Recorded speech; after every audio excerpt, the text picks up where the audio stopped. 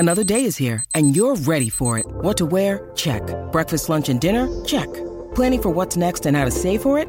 That's where Bank of America can help. For your financial to-dos, Bank of America has experts ready to help get you closer to your goals. Get started at one of our local financial centers or 24/7 in our mobile banking app. Find a location near you at bankofamerica.com/talktous. What would you like the power to do? Mobile banking requires downloading the app and is only available for select devices. Message and data rates may apply. Bank of America N.A., member FDIC.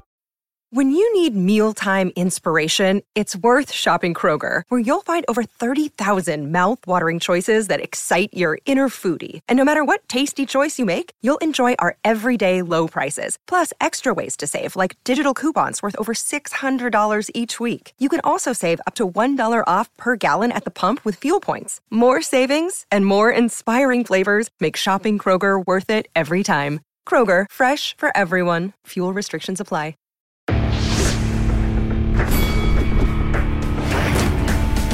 Reveille, reveille, donks.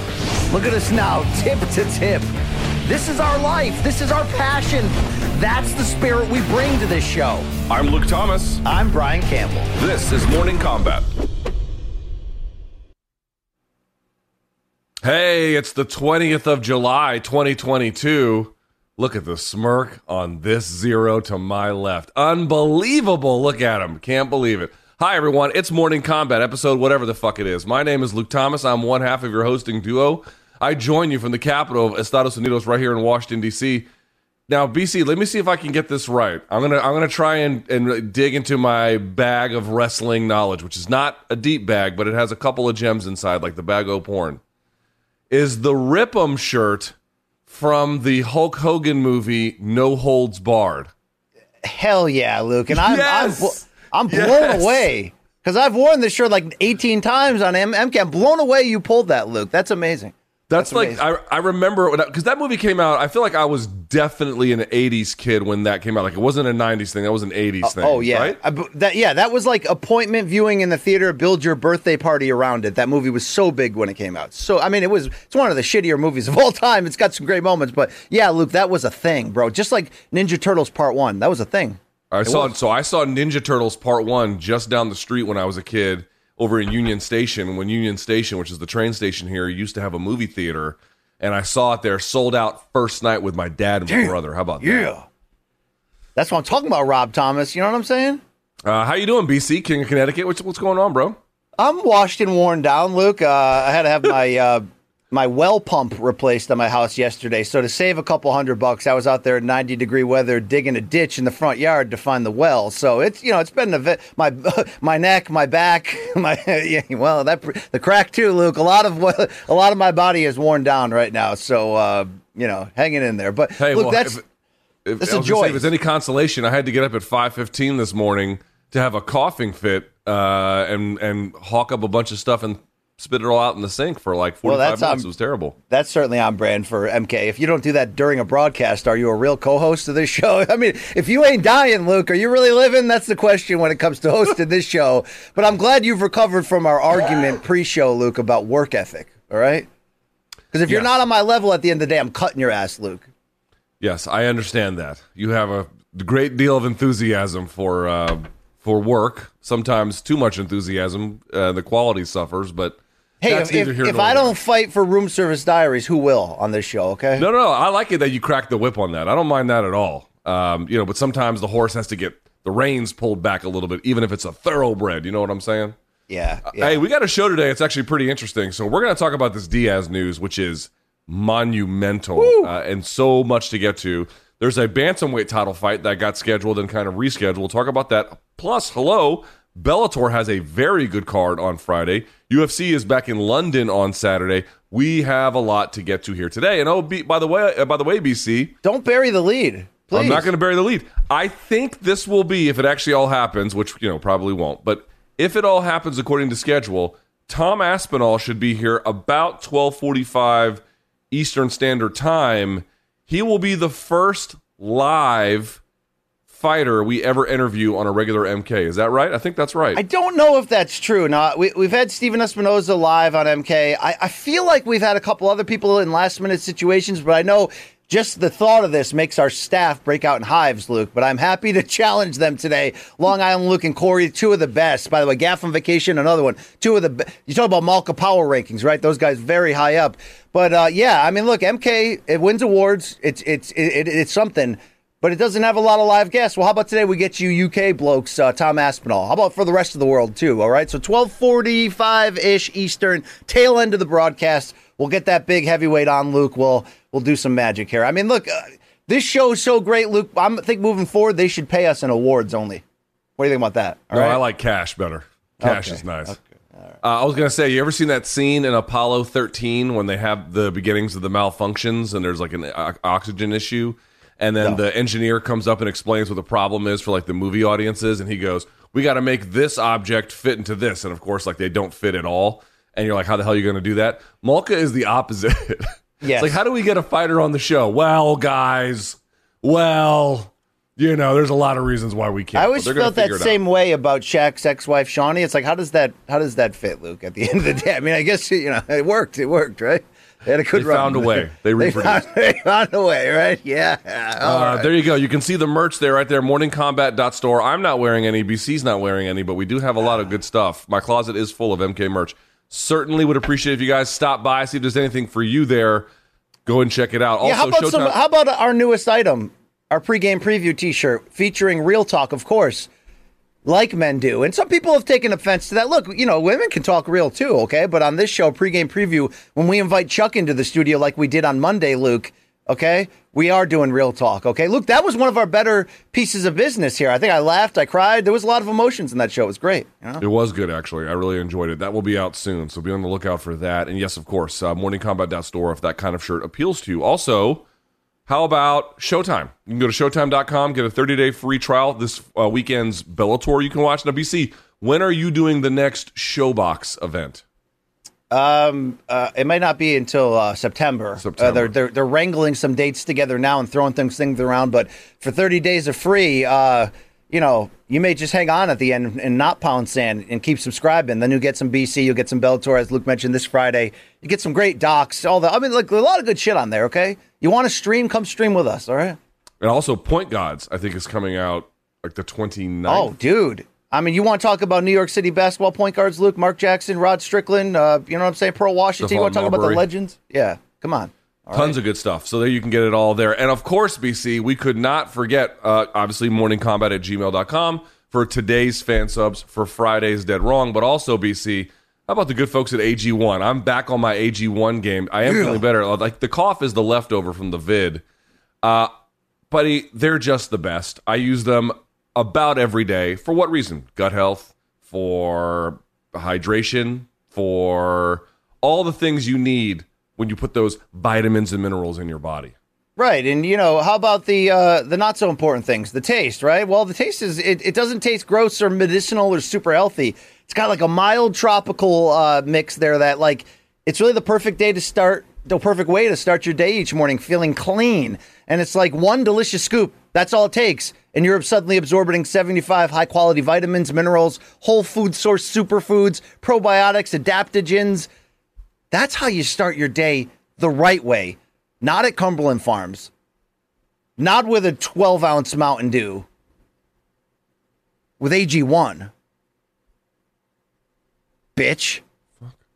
There's a train going by and it's shaking everything in my room. Jesus. I think that was my intensity coming through your ear hole, Luke.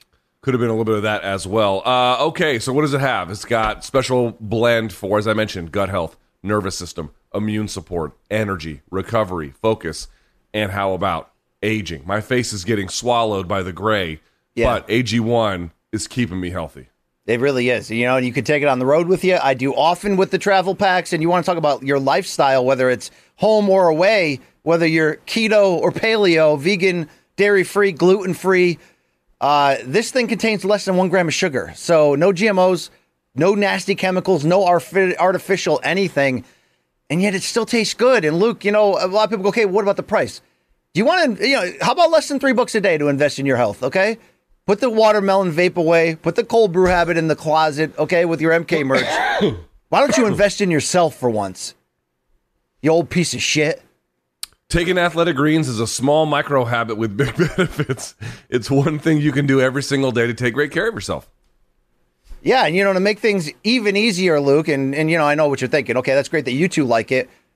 Well, how about, Tim Ferriss and Michael Gervais? Yeah, they like it too, okay? And they've told the world, as have 7,000 people given 5-star reviews about Athletic Greens, okay?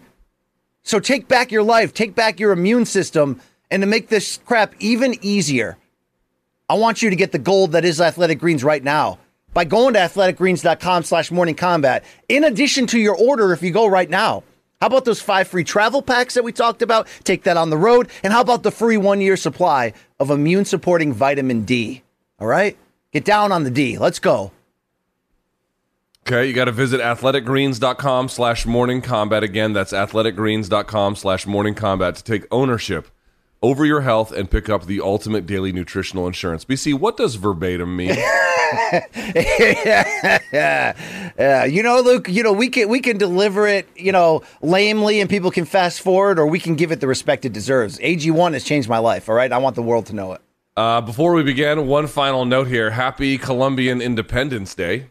Today is that day. They declared independence in 1810, and here we are. So all of the Colombians out there who pretend they don't speak English when I talk to them, yes. Happy Independence Day. Including Edison Miranda. Breedis Prescott. Yes. Uncle, what's his name? Pepe. Uncle Pepe. I'm sure he's brought his practice to South Florida, if you know what I mean, Luke. Okay, he's in Colombia right now. Yeah, well, he's going to be cleaning up down there, okay? Thank you. Yeah, it's going to be a good time for him. All right, let's get the show started if we can, BC. Let's kick things off, man. There's a lot to say about this. It's a huge story. Brett Okamoto from ESPN reporting yesterday that the final fight on Nate Diaz's contract is going to be against Khamzat Chimaev. This will be at UFC 279. It'll be a non-title main event, which is fairly rare for a pay-per-view, although you could imagine why this one fits the bill. I don't think it's a pay-per-view, Luke. I don't have proof that's a pay-per-view. Do you? It's UFC 279. If it's numbered like that, it's all right. Then that's a pay-per-view. Oh, yeah. T-Mobile, yeah, that's a freaking pay-per-view, Luke. So, damn. Can I finish this for fuck's sake? September 10th at the T-Mobile Arena, main event, 5 rounds. Now, if it's been verbally agreed, nothing's been signed, but I got some additional details I'll share in just a minute. BC, there is a lot to unpack here. When you think about what first occurred to you when you heard this news? That Nate Diaz, Diaz Army shot that the lower third spelled Chimaev wrong? Yeah, well, that's part of it. Me interrupting you in a key moment, another part of it. But here's the deal: Nate Diaz is that dude, and we already knew that this fight had been talked about when Nate was really pushing to get out of his deal. He'd accepted it, and then he felt like Chimaev was going in the other direction. But with all the bad PR and headlines going around about Nate's handling, UFC still unwilling to let him exit through the meat grinder on his way out, Luke. And what balls this man has to take this fight. You can say he has no other choice. He sat out for a year and a half. He wants to make big-time money, and whether it's Jake Paul or not on the outside, and we all believe he should and should have already been there. But this is as hard and look, we saw PVZ against Amanda Hebos. That was a harsh goodbye. This is another category of that. The opening odds are minus 1,100. Can we start right there, Luke? Is that realistic? Is that that's some Shevchenko, Nico Montano type numbers? This is as fuck off on your way off as the UFC can possibly get. It's also, by the way, a fight that's going to, rightfully so, draw huge eyeballs. This is going to be an event, but it's as weird an event given the circumstances as I've ever imagined. So I'm a little bit torn on this one, which is to say I agree with just about everything you said, but I had a couple of conversations yesterday with some folks close to Nate Diaz, very close. And the one kind of unifying theme, this is not news, but they were driving it home with me, which was after the Chimaev Burns fight, Nate has been asking apparently for this Chimaev fight repeatedly since then. In fact, they didn't even like the idea that this was characterized as what Nate was offered. What they wanted the world to know, I suppose, was that Nate had actually repeatedly repeatedly requested it, because if you go on like on social media and you look at the way in which this is being viewed, everyone is like, oh my God, poor Nate. UFC is doing him dirty on the way out. And I can understand that impression, because like this fight doesn't make sense, right? If Dana White is saying things like Nate is 1-4 in his last 5, and who has he beaten, and this, that, and the other, and then you're giving him like the number 2 or whatever Chimaev is ranked, like 2 or 3, number 2 ranked guy in the world. Well, which is it? Is Nate deserving of the number 2 guy in the world, or is he a guy who's 1-4 in his last 5 on the way out the door? You kind of decide, and this is why this fight is like nonsensical. Although, also to the point you raised about the odds for a male fight, because we've seen crazy female odds for a male fight. I don't know if I've ever seen odds this lopsided in UFC ever. I can't say that declaratively. Like I don't know if that's 100% true, but I don't know if I've ever seen a disparity like this on the male side of the game. It's fairly unheard of. Well, certainly not with names. I don't think you've ever seen something with names. Like names a headlining bout. Like a headlining bout, yeah. I mean... But BC, let me just pitch it back to you, because this is the thing I've been going over. I don't understand. I'm going to assume that what I was told about Nate is true. And again, the people who told me that I've they know. Okay, they know. Why on earth would Nate ask for this? And I'm trying to think of what the reason could be. And some folks said, well, it's a no lose, because if you win, of course you take the thunder from the UFC's basically enforcer at this point. And that would be amazing on your way out the door. And then if you lose, well, no harm, no foul. You weren't expected to win. But BC, you and I know the truth, dude. You could get your ass. Yeah, there's harm. You said here. No harm, no foul. Dude, so why would Nate be so adamant about this fight? I'll get to that in a second, but there is harm, foul. You get one-sidedly demolished, your value does go down. That's the truth, right? But here's why. So I started off by saying, look, just by saying yes to this in any form, as Cheech and Chong once famously said, what balls he has. I mean, this is like, we got to shout out Nate Diaz. Like, I know I get down on him when he does the Nate Diaz talk of, I never lost, and, submissions don't count. All that stuff, whatever, the stuff that he says. Submissions don't count is more of a McGregor line, but you get what I'm saying. The whole, like, I'm undefeated, that whole mindset of when, no, you've taken clear losses before. But this is what this motherfucker's all about. Like, F you. Oh, this is your monster? Okay, and this is my only way to get out of this company and go be free, then I'm going to do it. But the thing that you specifically asked, what gives him this confidence? Why would he run in this direction? I think it's because of the Gilbert Burns fight with Chimaev, which showed, of course, how much of an absolute savage Chimaev is when you go 50-50 and brawl in the center of cage with him. But if you're Nate Diaz, who just fought somebody, albeit a year plus ago, who was way more technically ahead of him, mixed with the youth, mixed with everything, and that's the guy who's going to be fighting Usman coming up, Edwards, for the welterweight title. And Nate, in a 5-round fight, took the early damage, then hung around and did Nate Diaz things and almost pulled an upset. He just got to see an example of how you get close to hitting that spot in the middle of the Death Star, which is Chimaev, to get it to blow up. Maybe in hindsight, Chimaev was too willing to be in an action fight in there, or maybe Gilbert Burns pulled it out of him just by standing in and not going anywhere. But I think if you're Nate Diaz and you're that old school OG, and the one skill I got left is I can get in these fights, and I got the stamina to be in these crazy fights late, and I can outlast the dude next to me. I think he saw proof in that Gilbert Burns fight that Chimaev is human, and that's all Nate Diaz needs. That's part of the percentage. Part of it is, this is the only way I get to go. This is the only door they're opening for me. So I'm such a badass that I'm going to kick it open and I don't care what happens. But I think part of it, Luke, is he sees the way he's going to survive this and either win or, lose with his head held high if he has to. And dude, that's ballsy. This is a real man right here, Luke. Well, I don't. There should be no denying who Nate Diaz is in terms of character. And I made this point on Twitter yesterday, but I'll briefly reiterate it.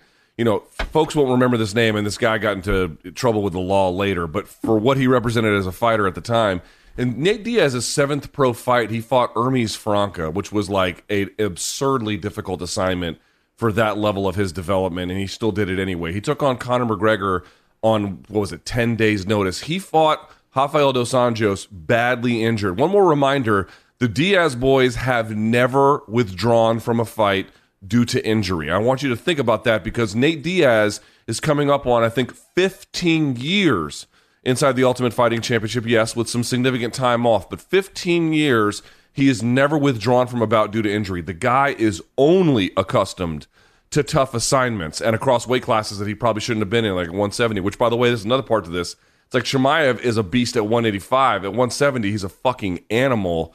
Like, this is just a really tough assignment. But to your point, the guy's got character for days. I think the thing that I really go back to on this one is, man,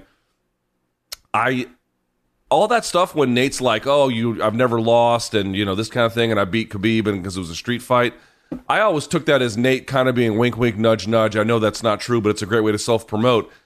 Now I'm kind of wondering, like, I get your point that Khamzat fought undisciplined against Burns.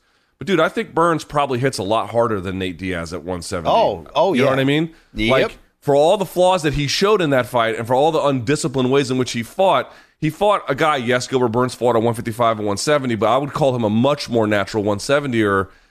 I got to tell you, like, again, it's not just loss he's risking here. This fight, it's 5 rounds. He could take a career-altering beating here. I don't think that's out of the realm of possibility. Do you?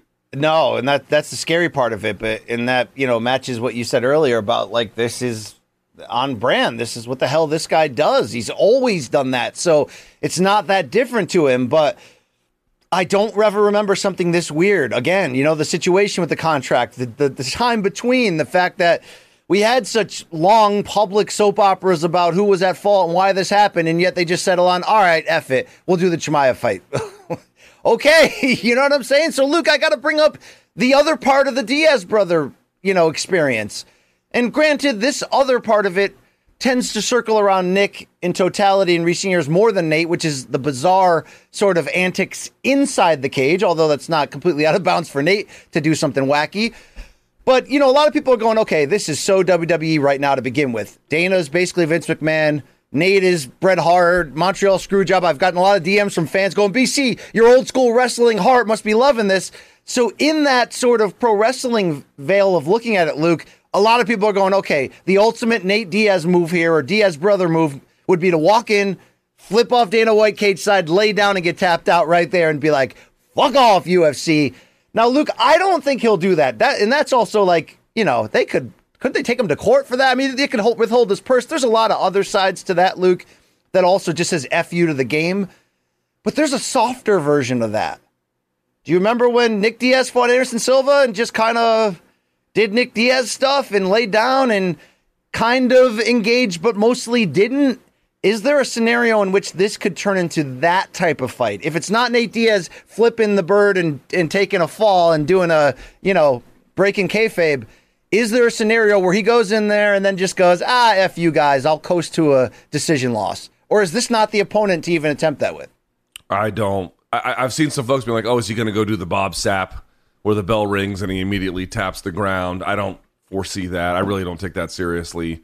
I suppose anything could happen, but I wouldn't expect that. Or who was the boxer? I forget who it was, where they brought him out to the ring, they announced him, and then as soon as the bell rings, he just walked out right in the middle. Yeah, it was the guy fighting F.A. Ajagba. Yes. So I don't foresee that. I foresee this basically either Nate surprises, I think, a lot of people, myself and probably you included, and submits him or knocks him out or something, which is not out of the realm of possibility, but unlikely, I think is a very charitable way to put it. Or he just takes a fucking beating, man. I'm really kind of worried about it, dude. Nate Diaz is 37 years old, man. How many big fights do you think he honestly has left? Like, let's talk about that for a second. How many big fights does he really have left? This one, probably after this one, if he can get it, if the stars align or whatever. It seems like the Jake Paul fight is there. Potentially 2 of those. Now, that he's at 37 now. He might be like 38, 39 by that point. There's not a lot of time left for big fights. True or false? I mean, he's going to get Conor again, whether it's at the Lava Shack or in BKFC. Like, they'll fight a third time, but I hear your point. This is this brings the potential given. Okay, so if the pro wrestling FU is out the window, and I agree with you. I don't think he's going to be that recklessly unprofessional, although a lot of people would say, oh, justified and all that because of how he was treated. You can argue that as well. But it's more likely, Luke, given his character, that he's going to go in there and just fight, like you said. I mean, look, the odds should be wide. this is, again, a weird fight. The reality is Nate should be in the senior division fighting other old faded names, and they should celebrate him on the way out, but they don't do that. I get that, but that's what it should be. Is there a scenario, Luke, where he can lose but not F around, but also not get physically dominated? Because look, I'm going to be honest. I didn't think that last round rally against Edwards was like possible in that scenario. I thought he was going to lose a one-sided fight in which he may be on the verge of getting stopped due to cuts and damage. And although he took, damage in that fight, he hung around and then he was fresh as shit in the final round. If he pours out what's left to avoid getting dominated, and let me put that in the right frame of mind. Whether you think Izzy may have taken his foot off the gas against Anderson Silva in that last-minute sort of special fight they created, or you believe, like I do, that Silva just poured out whatever was left to avoid getting handled and to keep himself kind of in that fight. Is there enough legend left in Nate to pour that out and use every ounce of what he has to avoid getting beat up, Luke? Or is it it's just different against a guy like this? I know I'm kind of asking the same question twice, but I don't want to underestimate. Is there a scenario where Nate loses, but handles himself well enough where he doesn't get exceptionally beat up or something like that? Yeah, it's possible. But dude, let's just talk about the realistic one here. The realistic one. You're talking about a guy. Nate Diaz was a 155er who's now at 170. Chimaev is a guy who's probably better at 170, but can fight quite ably at 185. And he has, modern control, significantly better wrestling, better athleticism, a certain kind of physical intensity and drive. He probably has pretty good submission defense as well. The likeliest outcome here is that he puts a fucking beating on Nate Diaz, and a bad one at that. That's the likeliest outcome. What will happen, your guess is as good as mine. But I'm saying this, I want to be very clear about this. I'm actually a little bit worried about it. I'm a little bit worried about how ugly this could potentially get. Now, if Nate goes in there and subs him, dude, that would be one of the most legendary fucking performances in UFC history, to be quite honest with you. That's really what it would be. It would be historic for him to stick it to them in that way. But the likelihood of that is not high. The likelihood of that is very, very low. And that's what gives me some concern. All Let right, me ask you this. Go ahead. Okay, you asked me a question. Let's do it. All right. Well, here's the thing. 15 years later, it's ending like this, And to me, if it ends like this 15 years later, it probably should have ended a lot sooner, where both parties basically can't stand the other one, and Nate's got whatever his designs are, and UFC's got whatever their designs are, and now they're just having this ugly departure, which God only knows what path it will take, but probably not a pretty one, whichever path it is. I have to say, this should be a wake-up call for a lot of the fighters. Listen, there are guys who have a relationship with UFC, and then when they're done, they continue to have one. Your Liddells, your Forrest Griffins in particular, your Matt Hugheses. Those things are real and they matter. But throughout UFC history, Nate Diaz is not new in the sense that there are the Frank Shamrocks and the Tim Sylvias, and you could point to all of the ones. Look at Anderson Silva, one of maybe the best fighter ever. Look at the departure he had. They were a little bit kinder to him, obviously, on the way out the door, but they didn't really roll out the red carpet for him. There wasn't that kind of a thing. This kind of acrimony, I wonder what lesson you take from this, BC. I wonder, after 15 years of the Nate Diaz experience, why it's ending with a bang, potentially, but so poorly in terms of the relationship between the fighter and the promoter. What do you infer from that? Well, it's even, I always talk about the have and have-nots in the fighter pay discussion, and the 1%, once they reach that 1%, they have no motivation left to ruin it for themselves, and they just want to live in that 1% and take the money they can get behind the scenes and all that.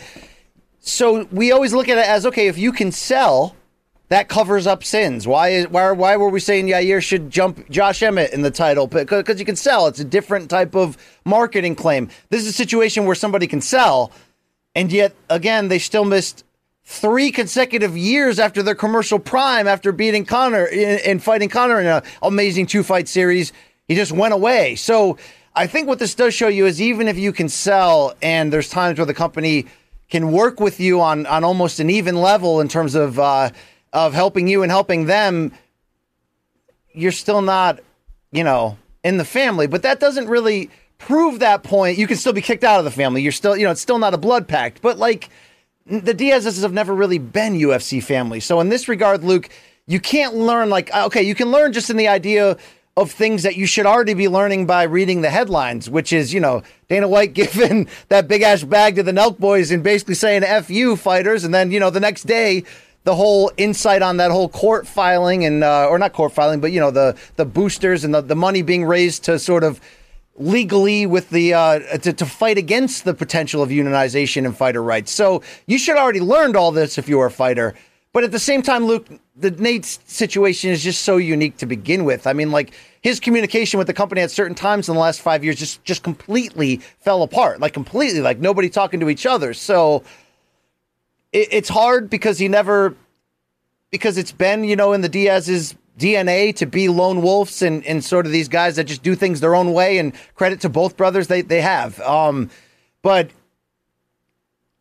I can't, there's no comparison unless you go to Bret Hart versus freaking Shawn Michaels in the Survivor Series that time or whatever in Montreal. Like, and there's no comparison in modern combat sports where I can remember something like this being like this. The fear we have mixed with how Nate's been handled. So yeah, what should other fighters learn? Like, you got to be fighting for yourself, man. You know what I mean? Like, I'm glad that Nate to some degree at least is wanting this and welcoming this, because when Nick came back and last fought, we heard the post-fight interview. It sounded sad, like he didn't want to be there. This is the opposite of that. But this is such a fuck you from the UFC that it's just ridiculous, Luke. And it gives a crazy opportunity for Nate, who's already been getting that hero love the past, year and a half in his return coming back against Edwards, and I love seeing that. How do you think Nate should handle this, the build to this fight? Because, Luke, you don't get down on this pro wrestling shit. Nate's not a huge trash talker unless you provoke him, but how do you think he will go out PR-wise, and do you think he should kind of be burning the ship down with him as he's getting off of it? Well, like I said, if the last chapter ends up being, however unlikely I may view it, if it ends up being that he submits or knocks out Chimaev, I mean, that would be, I mean, you want to talk about the legend of Nate Diaz. I don't know what on earth would be, like, to make the fan base love you. That would be probably top of the list. I cannot think of anything bigger than that. They would put him on the Mount Rushmore of most beloved fighters by fans of all time. That probably includes Chuck Liddell, Randy Couture, like Anderson at the very top. I mean, like, it would be we would never have seen an equivalent of that too, Luke. Although Randy Couture had some of those FU moments, but they weren't as blatant. You know what I mean? Yeah. I mean, honestly, to me, like, Nate Diaz will probably, we'll see what happens with this fight. He'll get out of it. I do think he'll eventually fight Jake Paul and make probably good money. Maybe two of those fights. We'll have to see. But the lesson I take from all of this is that, yeah, there is a cost in MMA to, like you were saying, you have to advocate for yourself. I agree, but this is why a lot of fighters don't. Right? This is why they don't, because there actually is a cost to it. Francis Ngannou may finally get a chance to work around it, but these contracts since 2017 where they put sunset clauses in was only a function of the response to the lawsuit and some of the bad press they were getting, so that helped them. But short of that, he would be basically stuck. Nate Diaz having to have all the acrimony that he's had with a promoter for various points in his career to this day, where he has to go out fighting this fucking boogeyman on his way out the door, whether he requested it or not. Or, look at Randy Couture, who has been basically iced out of UFC history, or Frank Shamrock, or Tim Sylvia, and the list goes on and on and on from there. You want to take care of yourself in separation to the brand. There's going to be a tax to pay. There is no free lunch. And the question is, how big is the tax and how much does it affect your future from there on? I guess we'll have to see what the answer to that is, but you can see why fighters cozy up to the brand. You can see why there's Stockholm Syndrome, because only a few can actually make use of cozying up to the brand, and sometimes they can make good use of that. Yeah. But the reality is it's very safe relative to the riskiness of the waters where you go out on your own, because even the mighty Nate Diaz, who in his last fight is headlining without a title, is still getting shown the door in one of the ugliest ways I think I've ever seen in all of MMA. And it is in some ways similar to like what you and I could go through. You can be a company man because you suddenly work for a big company, but you also got to be a, protector of what you're trying to do there. But yeah, the risk is high, and that's why you don't see guys do it more. Because if you're the opposite of that, if you're a DC, and you stay with the family, you could have a job for life. You could be an ambassador, a broadcaster, a trainer in the PI. I mean, you could be part of the family forever. So it's certainly not for everybody. There is a way to become that 1% and then ride that gravy train and look back and say all the hard work and blood, sweat, and tears was worth it. But it is narrow, that hallway at the end, and it is hard to get in there. Luke, maybe to close on this, but let's compare balls, at least in a fair way.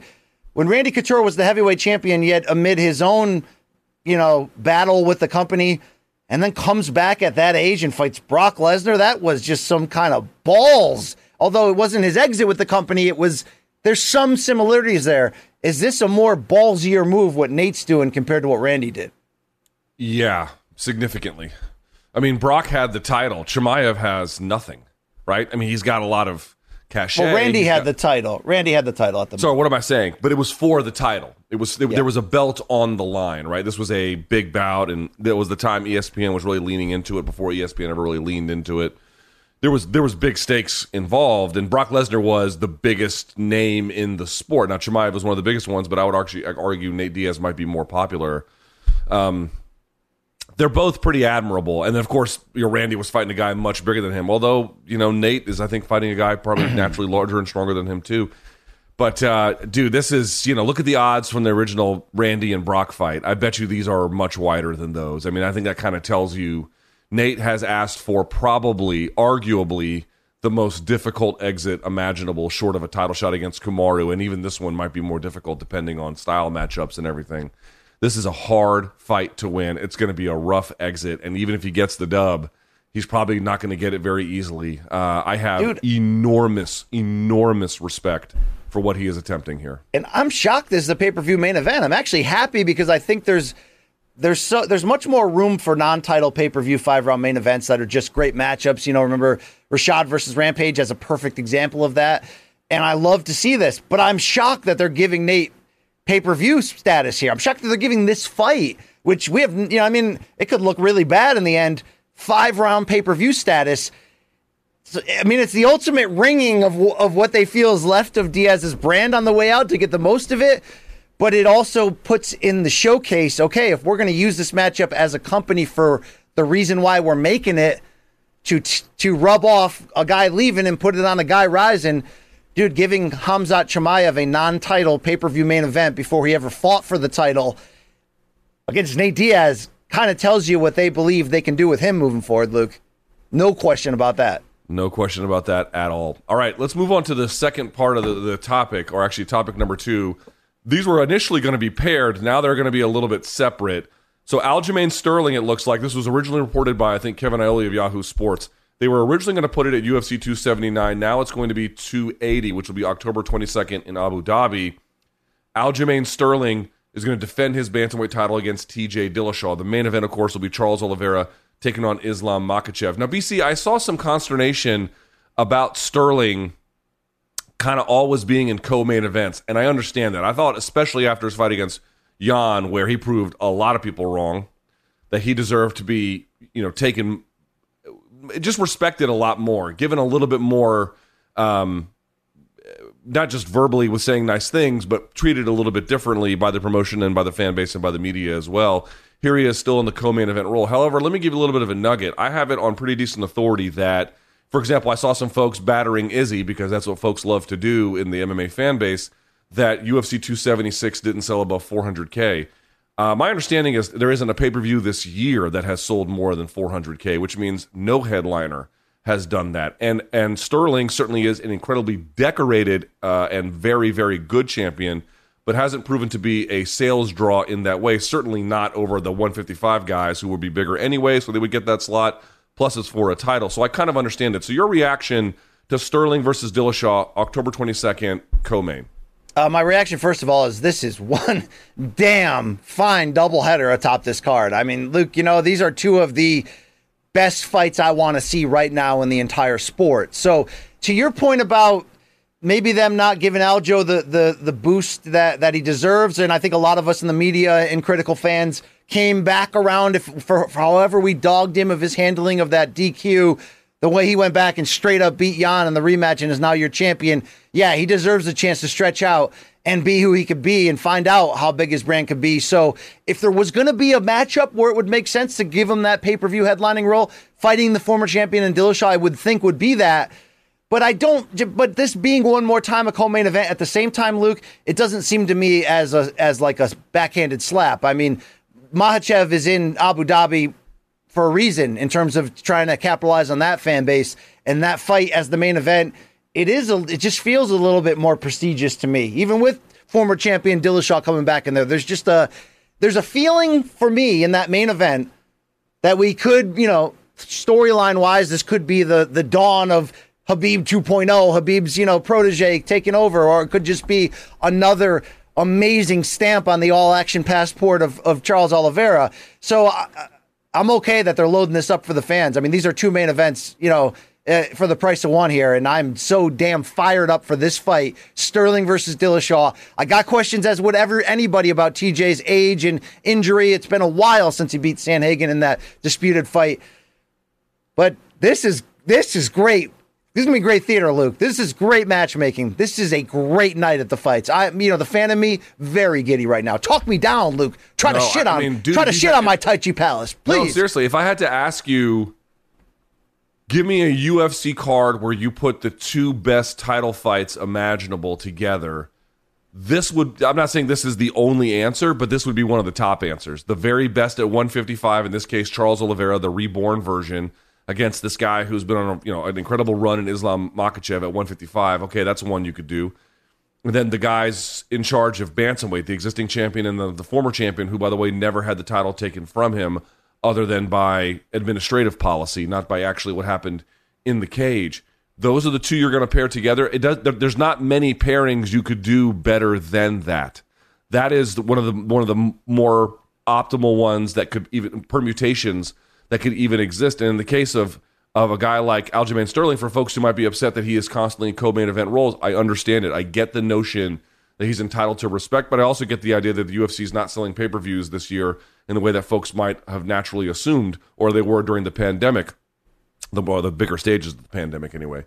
And so you put this in the co-main event role against a guy like Dillashaw, who does have some popularity, who does bring some controversy, who I think if a guy like Sterling can beat him, it raises his profile even more. You put him on a card where there's this 155 just assassins above him.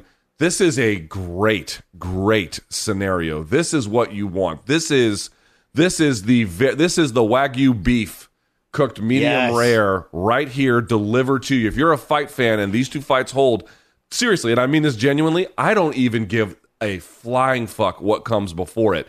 These two fights alone are worth the price of admission. They're the very best in many cases that MMA even has to offer. The complaints here should, in my judgment, be fairly minimal. Looks like you can even put local government propaganda films on the undercard. I'm okay with that. Give me these two. In fact, Luke, let's be fair here. I'd sort of thrown out the idea last show. Should there be majors? Are there major pay-per-views in the UFC? I think this kind of cements what is now kind of becoming a thing every fall going to Abu Dhabi. Obviously, during the pandemic, there were key parts where that was the only place, and they stayed there for a while. But you want to talk about majors right now. International Fight Week, first weekend of July. The December Vegas card, which used to be New Year's Eve. Now I like it a little bit better. Second weekend in December. Madison Square Garden in November. But Luke, put this one right there. Put this one right there. That's your fourth major, Abu Dhabi. This main and co-main mixed together. That's as major as it gets. And Luke, when we talk about great old guy wins, right? Or old fighter wins. When we talk about, 34-year-old Davison Figueiredo coming back to stop the guy who just stopped him in Moreno and winning the title back. When we talk about, Glover Teixeira winning, Michael Bisping winning. TJ Dillashaw comes back and wins the belt against this version of Aljamain Sterling in this fight. I know there are legitimate reasons to use the words PEDs, Luke, when you're talking about this guy over history. Yes, there's legitimate reasons. But that'd be some heroic shit for a guy who gets looked at as a villain, and I think he likes that, by the way, TJ. But, dude, that's some hero move right there, Luke, okay? That'd be a win, brother. That'd be a big-ass win. I think either way it's a huge win. For a guy like Sterling, this would be, you've beaten Sandhagen, Jan, and then Dillashaw. Jesus, that is an incredible run through, what it would do for your brand and everything else and credibility. Then on top of it, if you're Dillashaw, to have never lost the title, you had the PED stuff, You have to lose 2 years of your career. You come back at 35, you have a grueling fight against Sandhagen, and then you go and you beat Sterling in back-to-back fights. We mean insane levels of redemption. And either way, dude, I know that Henry Cejudo is out there calling for the Volkanovski fight, which I have less than zero interest in. But I do have a shit ton of interest in the winner of this fight taking on Triple C. I think Cejudo versus Dillashaw at 135 or Cejudo versus Sterling, obviously at 135. Those are the fights I care a lot about, and I think he's competitive in both. Do you agree? I 100% agree with that. I love that matchmaking. I think we've all agree on this. Cringe as shit. Yeah, he wants to do big things, Cejudo, like fight Conor or fight, Volkanovski, as you mentioned. But him against any of these elite bantamweights, Luke, right now, or even the old guy bantamweights, like, I want to see it. I want to see Henry Cejudo come back and fight 3 times in a year. I mean, he's great for this division. He's a great fighter who has done some all-time stuff, Luke. It is hard to exactly at this point because the batch has been small to try to frame history around it, but yet he's also a 2-division champion, whether you like it or not. And, dude, I could sit here and just read off matchups in multiple weights I want to see this guy in, but if the UFC is smart, which they seem to be, they're going to make him come back and earn it the hard way at bantamweight if he does want to, Luke. So, yeah, him against Jan. Him against Dillashaw would be insane theater, Luke. Come on. Luke, you know what I don't like? When housewives and soccer moms, when they're like driving or they're at the supermarket or whatever, and or a party outside in the summer, and then Pour Some Sugar on Me comes on by Def Leppard, right? And they're just like, oh, this was my song back when I was loose and free, Luke. And then they're just like, and they're just like normal, well put together, well-moraled moms who just lose it all in the moment when they hear that opening guitar riff, Luke, and that one-handed drum beat. And then, they sing the chorus wildly and outwardly, Luke. They have no idea what they're actually in effigy welcoming onto them, Luke. Do you know what I mean? No. All right. I had a much longer point, Luke. We would have gone down some roads, got off a couple exits, took a detour, and come back. But you know what? It would have slayed if you didn't no-sell it. It would have slayed. I'm telling you. It was perilous. I was tiptoeing, Luke. I could have fell in at any point, but I think it would have slayed. You know what I'm thinking next? Not being fired. Next MK doc, Luke. What about this? Which is apparently never getting made. If we can get Doc 7 in production, if we can get Jake to get paid to do it here. By the way, like Magic Johnson on the 91 Lakers when he told management, if you go sign Terry Teagle from the Warriors, I'll pay for his salary out of my deal because he wanted to win so bad. I did tell Showtime, I'll pay for Jake's hours to build the stock, okay? Yes, you did say that, actually. I don't want them to take my money, but yes, they can How take about yours. Doc 7? A lot of people making runs at that mic these days, at that stage, Luke. Just going up and taking their swing. I was watching snippets of Andrew Schultz's comedy special. It was fantastic, Luke. A lot of people making that transition these days, like NBA players making rap albums in the 90s, right?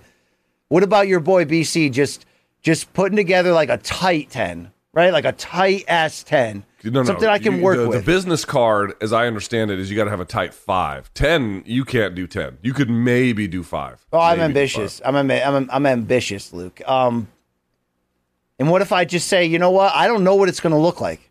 It could be set on fire. It could be it could be like Geraldo opening the vault, Capone there, and there's nothing, Luke. I may have nothing for this game, but do I have the balls to try it one time, Luke?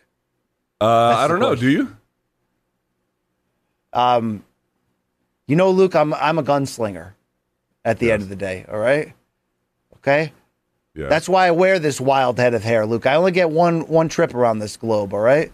Don't underestimate. Don't ever fucking underestimate me at any point, Luke. I will slice your throat, Luke. Okay. That's a little much, but I understand your enthusiasm. All right, let's go to topic number 3, BC. How about the fights this weekend? The UFC is back in London with a heavyweight main event, one of the most consequential ones in some time. If you thought Cyril Gane was going to be the next heavyweight champion like I did, well, you were wrong, although he could still be one. There's another gentleman from the Liverpool side of things who is knocking on that door. Tom Aspinall, who will be the hometown guy, so to speak, will be taking on Curtis Blades. BC, we'll start there. how high are you on Tom Aspinall? And what would you say if he goes out there and not just beats Curtis Blades, but like beats him like a drum, like makes it look easy? What would you say? I'd say I was wrong. First of all, how high am I right now, Luke? Well, that's probably another topic to debate at any point. How high am I on Tom Aspinall, though? A lot higher than I originally was. You know, I thought that was going to be the night he got humbled against Alexander Volkov, where we go, okay, bright guy for the future. Love the youth and energy that him and Tai Tuivasa bring to this division. But, you know, he's not of that ilk yet. Luke, he may be of that ilk right frickin' now. So it's not just how quickly he submitted Volkov and passed that test. It is retroactively going back and kind of picking apart what I missed. And I thought, Luke, actually Tom Aspinall said it best this week at the media day ahead of this fight at the O2 in London, which is a obvious big deal locally. They slayed just a few months ago, last time they were there with Molly Meatball and Patty and all that and Tom Aspinall. But he said, what separates me is my speed, but my in-the-moment decision-making. And certainly these are topics we'd love to talk about when we have them on later in the show today, people, so don't miss out on this. But, Luke, there is sort of this under-the-layer, intangible side to him that there's an IQ that's not your average bear at heavyweight in there. And you mix that with being 6'5" and being quicker than he looks and, having a heart and desire and all that. No, he hasn't answered every single question we're going to have of him, no.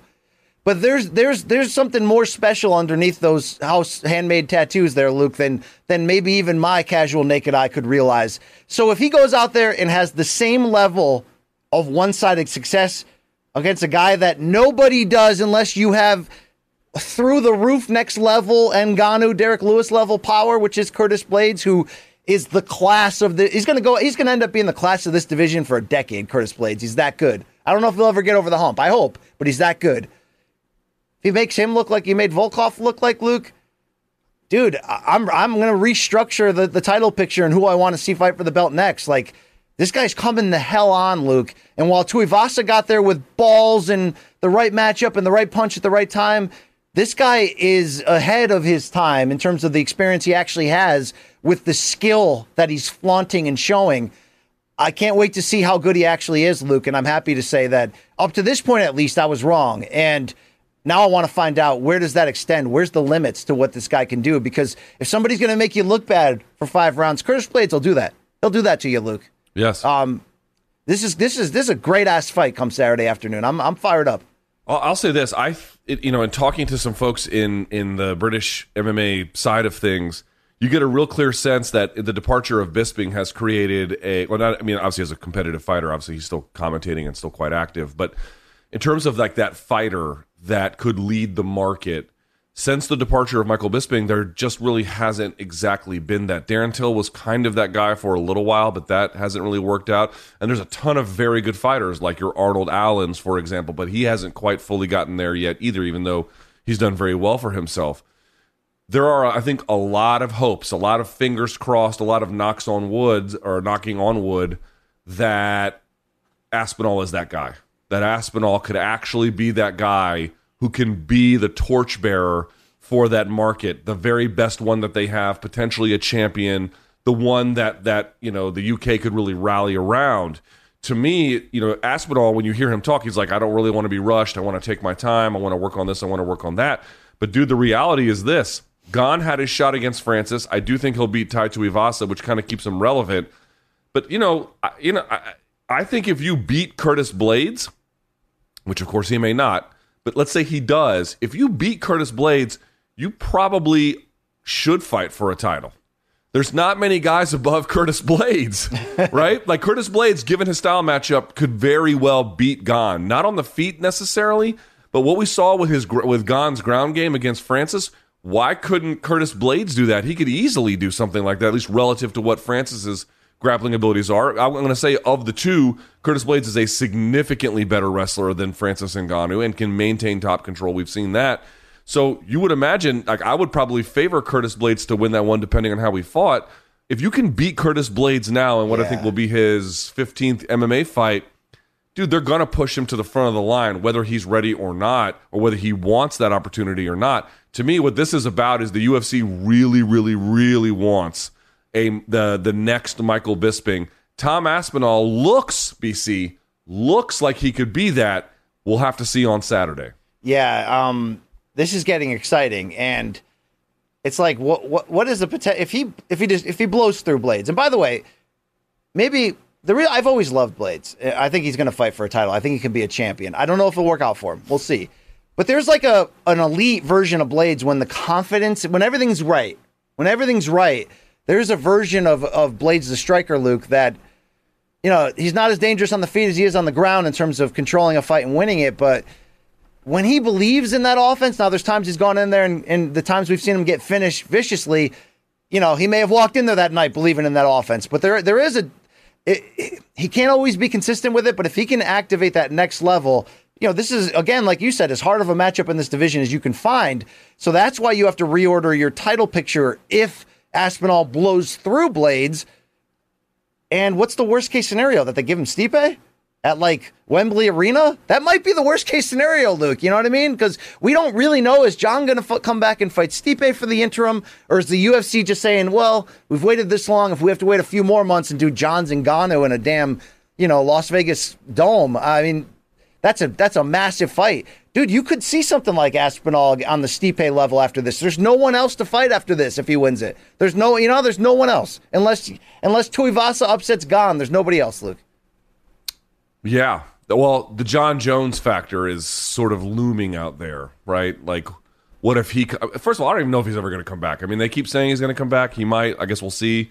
But even then, we'll have to see what he looks like. But okay, but at least in theory, you have to take that possibility seriously. You have to at least consider that he could come back. But I'm with you, dude. Like, I think I want to be very clear here, Blades is a very, very good fighter. If Aspinall loses, this is hardly him blowing up the dreams of the UK market having their Michael Bisping 2.0, because this would be just his 15th UFC or 15th MMA fight. He has time to get better. I still am very high on Tom Aspinall, win or lose. I just feel like if he wins, he's going to get fast-tracked, and that's the beginning end of that story. But I forgot what I was going to say. Oh, yeah, but John Jones. John Jones is kind of that one out there where you're like, how does he slot in at any time, and what's it going to be, and everything else out there. But, dude, Curtis Blades, we're not really talking about him, BC. I'm with you. Curtis Blades, okay, he lost to Derek Lewis, and that, he lost badly to Derek Lewis. But in general, man, he beats everyone who isn't a champion. In general, that's who he beats.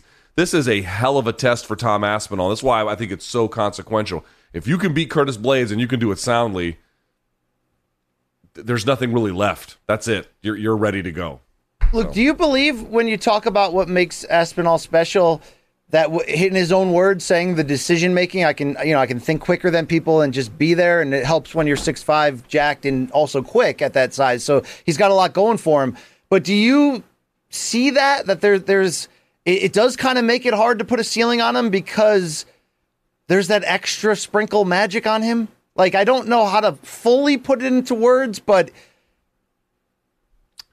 I got asked this earlier in the week by someone, and their basic point was like, what is it about him? And it's like, well, he's not like Volkanovski in the sense that, Volkanovski went 3 rounds against Aldo. He went 15 rounds against Holloway. He went, however many, I think the Ortega fight go the distance, whatever it was. I can't remember anymore.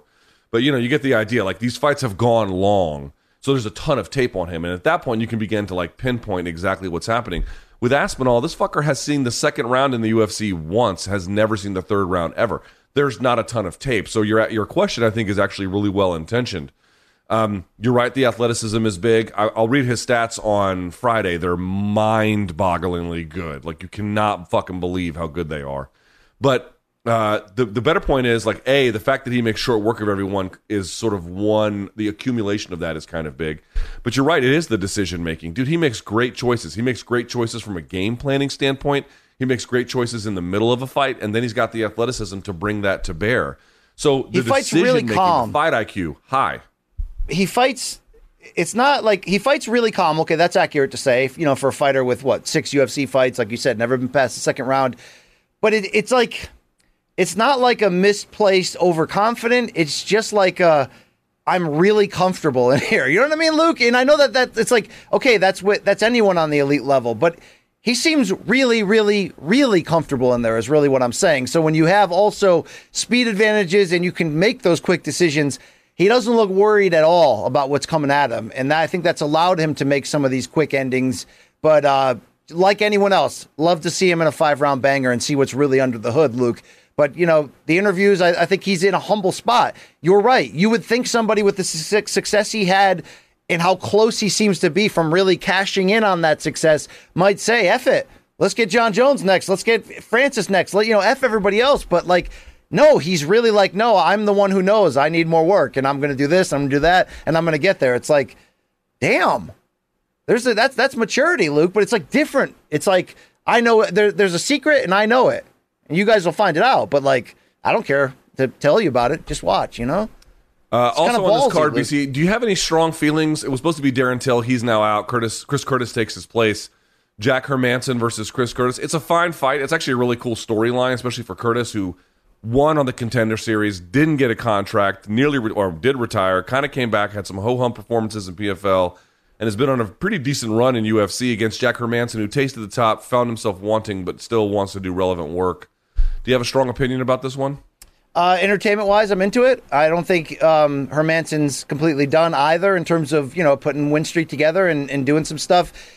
He's been underrated at times. He's had some rough endings, but this is a good fight as well for him. You got to like his chances more. But yeah, Luke, I'm romantically engaged into the Curtis action opportunity storyline just the same. So I like that bit of theater, and I think that it's another piece of fruit in this basket. You're going to get the Paddy Pimblett fan reaction, and is the guy for real, and can Jordan Levitt expose him, or do we have something here just the same with Molly Meatball? I mean, there's intention, Luke, of Aspinall, which you're right in saying everyone seems to look through the bunch and say, okay, this guy has the quickest path potentially to a title, to become a thing. But they keep putting Paddy and Molly, their little life podcast, around him, Luke, and in orbit. And I know there's other storylines, and there's Paul Craig, and there's Gustafsson and all that. But all together, I'm really excited, and it's an afternoon East Coast time start. So what is it, Luke, 3 p.m. the main, is it? I don't have it in front of me, but I believe that's right. I mean, how good does that feel, Luke? Those West Coast people that brag about watching the NFL in their pajamas when they wake up, and we're like, we have no idea what you're talking about. I got to go to church first and, mow the lawn, and, I got a lot going on before that. I want to live a life, Luke, where the fights are on in the afternoon. How do we get there? Do I have to move? Is that what you're saying? I think you have to move, yeah. BC, so let's talk about this one very quickly to close on the fight night card. Paddy Pimblett taking on Jordan Levitt. Jordan Levitt, I think, 10-1 in UFC. Paddy Pimblett with 2 fights in UFC and undefeated. Pimblett makes a big splash. The fans love him. In particular, the UK fans think very highly of him. He's got a unique look. He's got a unique way of talking. He does have a pretty good ground game. He has a lot of good experience from Cage Warriors, but he gets his bell rung a lot. His defensive striking, a bit of an issue. Jordan Levitt, not so much a threat in that ballpark. A grappler. Here's the thing. Do you like this matchmaking? I actually do, because this is one where Pimblett could lose, but also one where you could see him with the right intensity easily winning. In other words, you don't have to worry about Pimblett's striking so much in this one. It's a grappling-focused kind of fight, and Levitt is actually good enough to win, but he's not so much a threat that it's like, oh, well, what's Pimblett really going to do here? It's pretty competitive. For those reasons, I kind of like it. What about you? Yeah, it's good. It's good matchmaking, and we have to just understand what the UFC really has with Paddy. Forget Aspinall's title, aspirations and possibilities, which would be the face of the UK movement at the moment, like you mentioned. This guy could just lap that in terms of the star potential. But yeah, I'm with you and a lot of people of what I've seen. I'm certainly not convinced. It is great theater, Luke. It's not necessarily so far in left field like O'Malley's character at the moment, where the 43 and a 9/10-year-old me is just like, I don't get it. That's cool. Go ahead. I get Paddy. I don't love it, but I'm entertained, Luke. I don't always love it, but I'm pretty entertained. I mean, he can fight in terms of the motor in him and the want to go out there and do it. This is that right challenge. You can't push him too fast, too quick. You do, Luke. We say this is the UFC. This is the big leagues. Everybody, you get the same harsh treatment. Hey, Brock Lesnar, you're getting Frank Mir. I'm sorry, on your first fight, but that's not the case anymore. You can, slow down the matchmaking a bit. And, I think we saw that with O'Malley the last few fights, regardless of the reasoning behind it. And the question is when, Luke? When does Paddy get figured out? And can he get some wins that he almost doesn't deserve to keep that momentum going? Like, how far can he go, Luke? Is he a wolf in sheep's clothing in terms of his vulnerabilities?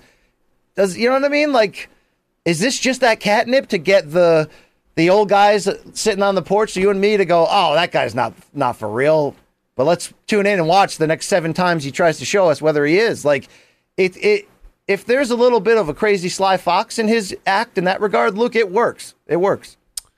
Yeah, I tend to think that the UFC is, they gave him contracts at several points, or gave him UFC offers at several points in his career, and he declined them. I think this was the 3rd time he finally did sign with them, which was the right call. I think he needed to get more experience, and he did, and everyone comes along in the way that they did. And by the time he made the UFC, again, the look, the talk, the way, it kind of caught on fire, certainly over in the UK. And I guess US fans love him as well, but the slow rolling of the matchmaking tells you exactly what the UFC makes of him, which is that they're not exactly sure what they have or what it's going to really turn into. However, this one is like, I'll say this, it's bad if Paddy loses this one. Because as I mentioned, this is not like some striker who's got like good takedown defense that's going to really put it on him in a way where his deficiencies that are known would show up. And I've talked about this before. Soren Bach, who beat him in Cage Warriors and beat him with the grappling, basically, over the course of 5 rounds, who went on to Bellator, kind of showed that even with the grappling, there are some limits, but this is one that is certainly winnable for him. But if you can't beat a guy who is not so much a dynamic threat on the feet, does have good grappling, but that's supposed to be your base, that would be a real bad sign, I think. So I'm not going to say this is a do or die contest. I think the UFC is trying to get as much out of him as they can. But, and again, dude, if you're Paddy, you have to love the matchmaking. You got a guy who will accommodate you in all likelihood in the grappling department. But if you can't beat that guy, you're probably not going to go very far. Also, I have to ask you, BC, where are you on the Molly McCann versus Hannah Goldie matchup? That's got BC written all over it. You might not be surprised, Luke. I'm pretty deep in that one. And I will tell you this, we do have a recurring Wednesday storyline special segment where BC announces his super sloppy special of the week. And that would be this, Luke. It's going to be interesting because, look, I was a little skeptical on Meatball Molly in the beginning, too, and I think she's really kind of putting it together, and she just had her knockout win in her last fight, given the setting and, in the UK and the placement it got on television. I mean, it was massive. I think she's the better fighter here against Hannah Goldie, who's typically been a prelim fighter and has, had some ups and downs, although, Luke, I do call her the Sean Shirk of the women's strawweight division. You're going to have to agree with that, Luke. No, I don't. She's a physical tank, Luke. She'll go in there and brawl, too, but she's a physical tank. I think Molly can and should win this. I don't think it'll be easy, but I think this could end up being a fun-ass fight, Luke, for all the reasons you would believe. I mean, with crazy transitions and dramatic twists and turns. So I want you to be aware of this, and I want you to be ready, Luke. This is going to be entertaining. Where are you on the return of Gustafsson, and his return to 205 as he takes on Krylov? I have to say, I'm like reasonably high on it, I guess. No, I'm kind of interested, but not that high. No, Luke, no. I don't. I think I'd love to, God bless you, I'd love for it to be proven wrong, Luke, and I'm certainly not a hater. Alexander Gustafsson, dude, I can't tell you how many times I rewatched the Cormier fight, Luke. That no one talks about how great that fight was. Great. All right? I love me some Gus. But he hasn't convinced me, the one-off at heavyweight or the comeback from the original retirement, that I don't want to say that there's still not something left in there. I mean, he is only like 35, Luke. There could be something left in there. I just haven't seen the motivation, the right motivation, I guess is what I'm saying. I haven't seen that spark. I don't know why he's doing it. Could just be, that's who he is, scratch the itch. I'm not sure. I haven't looked that deeply into it. But from what I have seen, this is a tough matchup, Luke. Come back down to 205. I mean, really, ever since, I don't think he's been the same since the second Jones fight, where I think he came into it and we probably over pumped up his value because we were just excited that rematch became possible, even with the last minute city change and all that. But you go back and watch it, like, that was not just the beginning of the end. That's kind of who he's been for a while, Luke. So if Gus can re-hit that spark, then could be a great matchup. But I kind of feel like one-way traffic's coming, Luke, and I don't want to see that. Okay? We shall see. And then lastly, Paul Craig versus Volkan Oezdemir opens the main. It's a good fight. Fun. It's a good-ass fight, dude. Really fun fight. Yeah, I totally agree. Why do you like it so much? Look, Paul Craig's probably going to do Paul Craig things and get dropped early and almost stopped and then rally to get a submission win. And Luke, as dangerous as Volkan Oezdemir is, and he is, this is the perfect type of opponent to have that type of finish against. It really is, And on the flip side, if you're Craig and you're going to keep taking some of that unnecessary damage before setting up what you do best, this is the wrong guy to F around with, Luke. Whether you're in the octagon or in a Fort Lauderdale bar, Luke, never forget that exchange, right? Volkan's not the same stock right now that he was when he kind of got fast-tracked to a title because there was no one else, a title shot, because there was no one else available at that moment. But he still could thump Luke. So this is a good-ass fight, man. And how many more does Paul Craig have to win before he gets some, push into that title picture, Luke? Probably a lot. Because, he's got some a pretty amazing wins on his record, but a lot of them are victory from the jaws of defeat. He is 5-0-1 in the last 6. 5-0-1, Luke. Fair enough.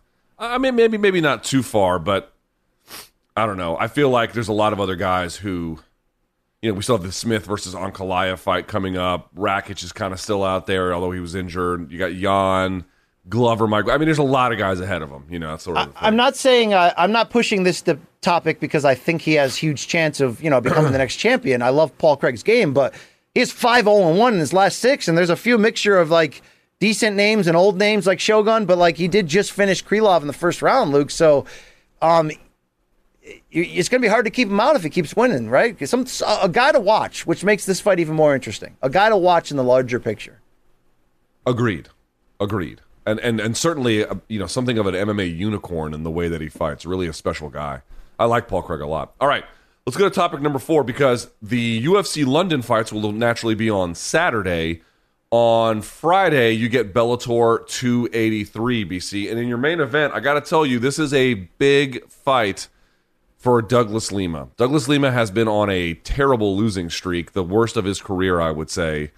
And he does not have an easy fight next. Jason Jackson, the ass-kicking machine, is his known nickname, who has been fighting at 175 for a few times, but our guy, Rashad Evans, has been high on Jason Jackson for a really long time. BC, Douglas Lima did an interview with MMA Junkie's Danny Segura saying, have I lost a step? Am I too old? He has really begun to grapple with, frankly, existential questions.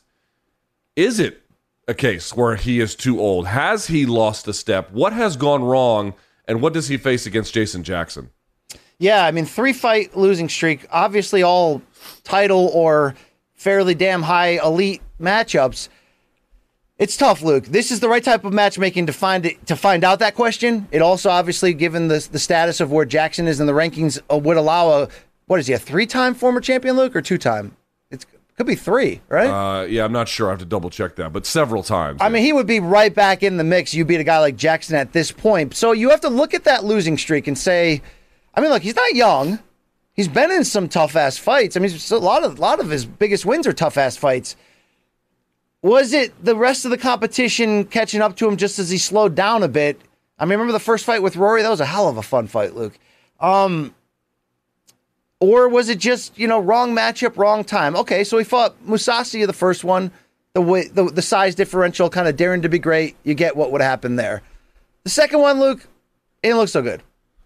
But most recently against MVP in the split decision loss, would you argue that he, for the first time, showed how he can sustain the fact that he's getting old and it's slipping away naturally physically by leaning on his wrestling and making that a different kind of fight for big stretches, Luke? He did have a rally in him, and he did have a focus on efficiency and saying, okay, this is what I can bring to this moment right here. This is my best chance to win. Because, the old stalker and leg striker and just walk you down, and he may not be able to be that guy anymore against some of these more elite guys. So I'm not going to, rip him for the Amosov loss, Luke, to lose the title, but it was one-sided as shit. It was way more one-sided than I thought it would be. I like at least the spirit against MVP. Did that show you, like Arlovsky, like sometimes you see these guys delaying the inevitable, finding another sunset before walking away? I have concerns, not that he couldn't win this fight. I do think it is winnable because Jason Jackson is talented and he's big for the weight class. But, I think Douglas Lima has enough in enough areas of the game if he mixes it up. Like we talked about Li Jingliang in his fight against Muslim Salikov, where he was targeting the head, body, and legs all equally, which is not right or wrong per se, but it was very right for him in that particular context. It was a really smart application of strategy. I think if you see something in the sense of Lima doing a little bit of wrestling, doing some clinching, fighting at distance, mixing a lot of different offensive elements in there and not letting Jason Jackson settle, yeah, I do think he can actually win this contest. So there is a potential out there, but the signs are bad, man. Like, he beats Michael Page in May of 2019, Venom Page, and he looked like that was one of his best wins. And then he had a really strong win against Rory McDonald. But then he fought Mousasi and looked very languid. And then you're right about the Amosov fight. Amosov just kind of, I won't say ran over him, but didn't have that much trouble. And then the Michael Page one, Page is better, and then Lima's on the downside. And so even there was a bit of a third round rally or whatever it was.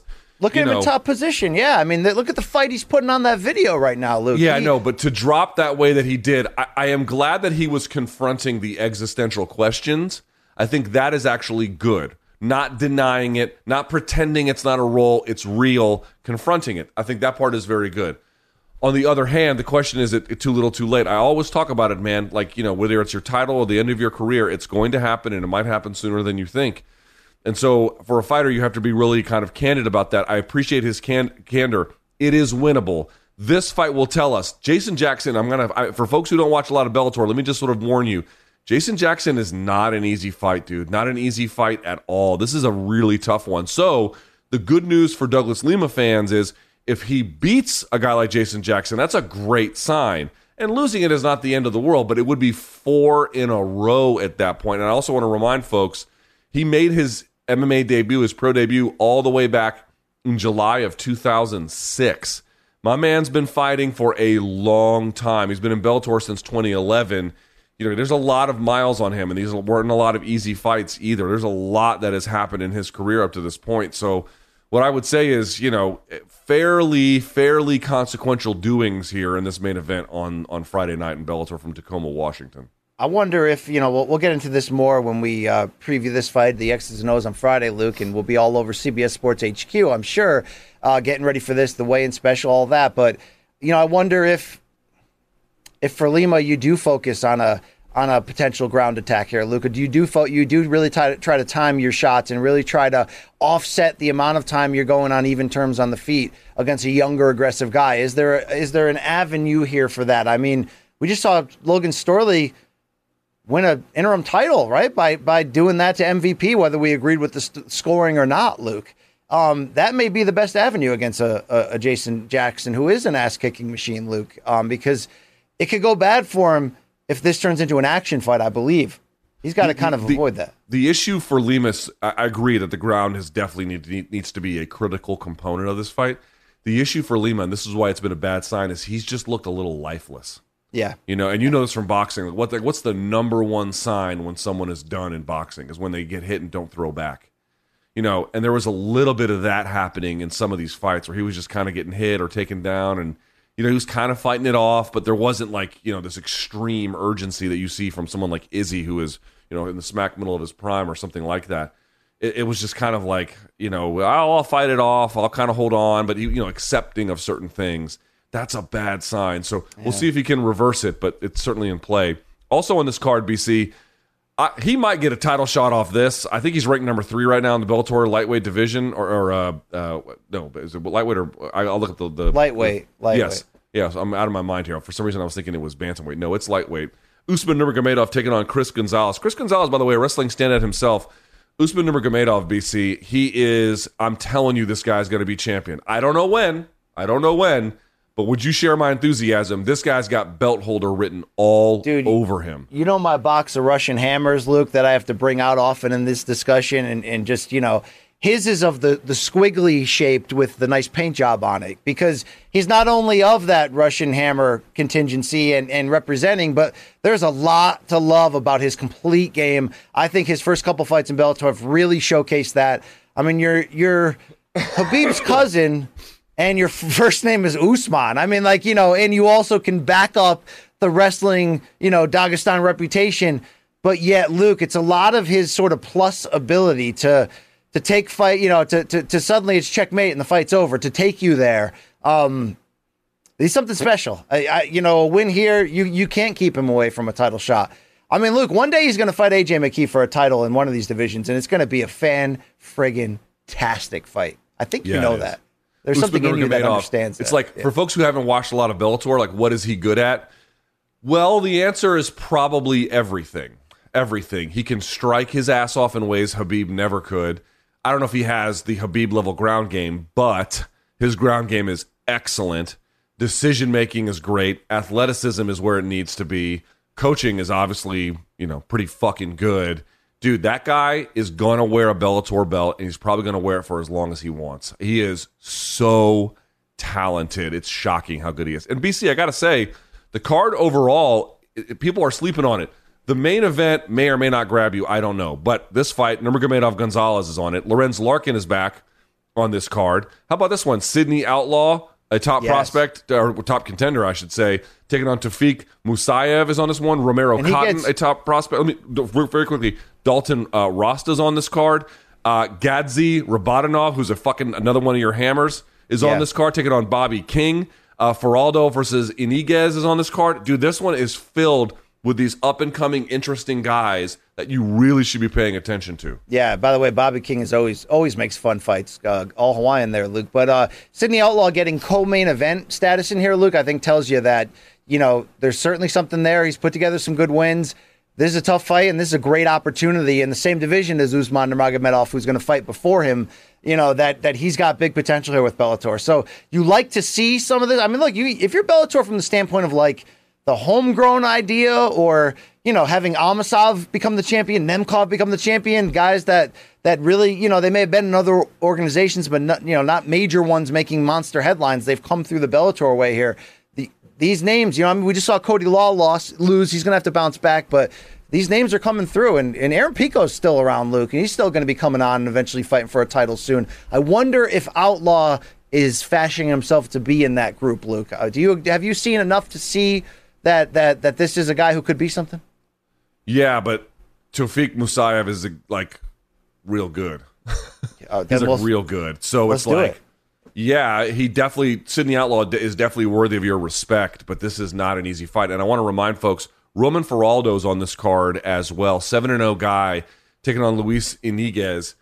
BC, Feraldo is a highlight machine on the feet. And don't believe me, just put his name into YouTube, put his name into whatever search or social media channel you prefer, and watch the fights that come up. This guy is as exciting a striker as they come for guys who have less than 10 fights in MMA. He is incredible in that way. He's knocking mofos out. I mean, he's just knocking people the fuck out, Luke. Yes. So this is one of those cards where, by the way, women's flyweight fight, Vita Ortega taking on Vanessa Porto as well. I would make a case that obviously the main event carries a lot of significance for Bellator and their division. Certainly Sidney Outlaw is worthy of respect, and you got Nurmagomedov on the main card. In that sense, it's better. Also, Lorenz Larkin on the main card. But this prelim card, in terms of having a bunch of interesting names, depending on your preference of what you care about, it might be actually more interesting than the main card, which of course will be free on YouTube or Pluto TV. There's a lot to like on this card from the Emerald Queen Casino and Hotel in Tacoma, Washington, BC. Have you been to Tacoma, Washington?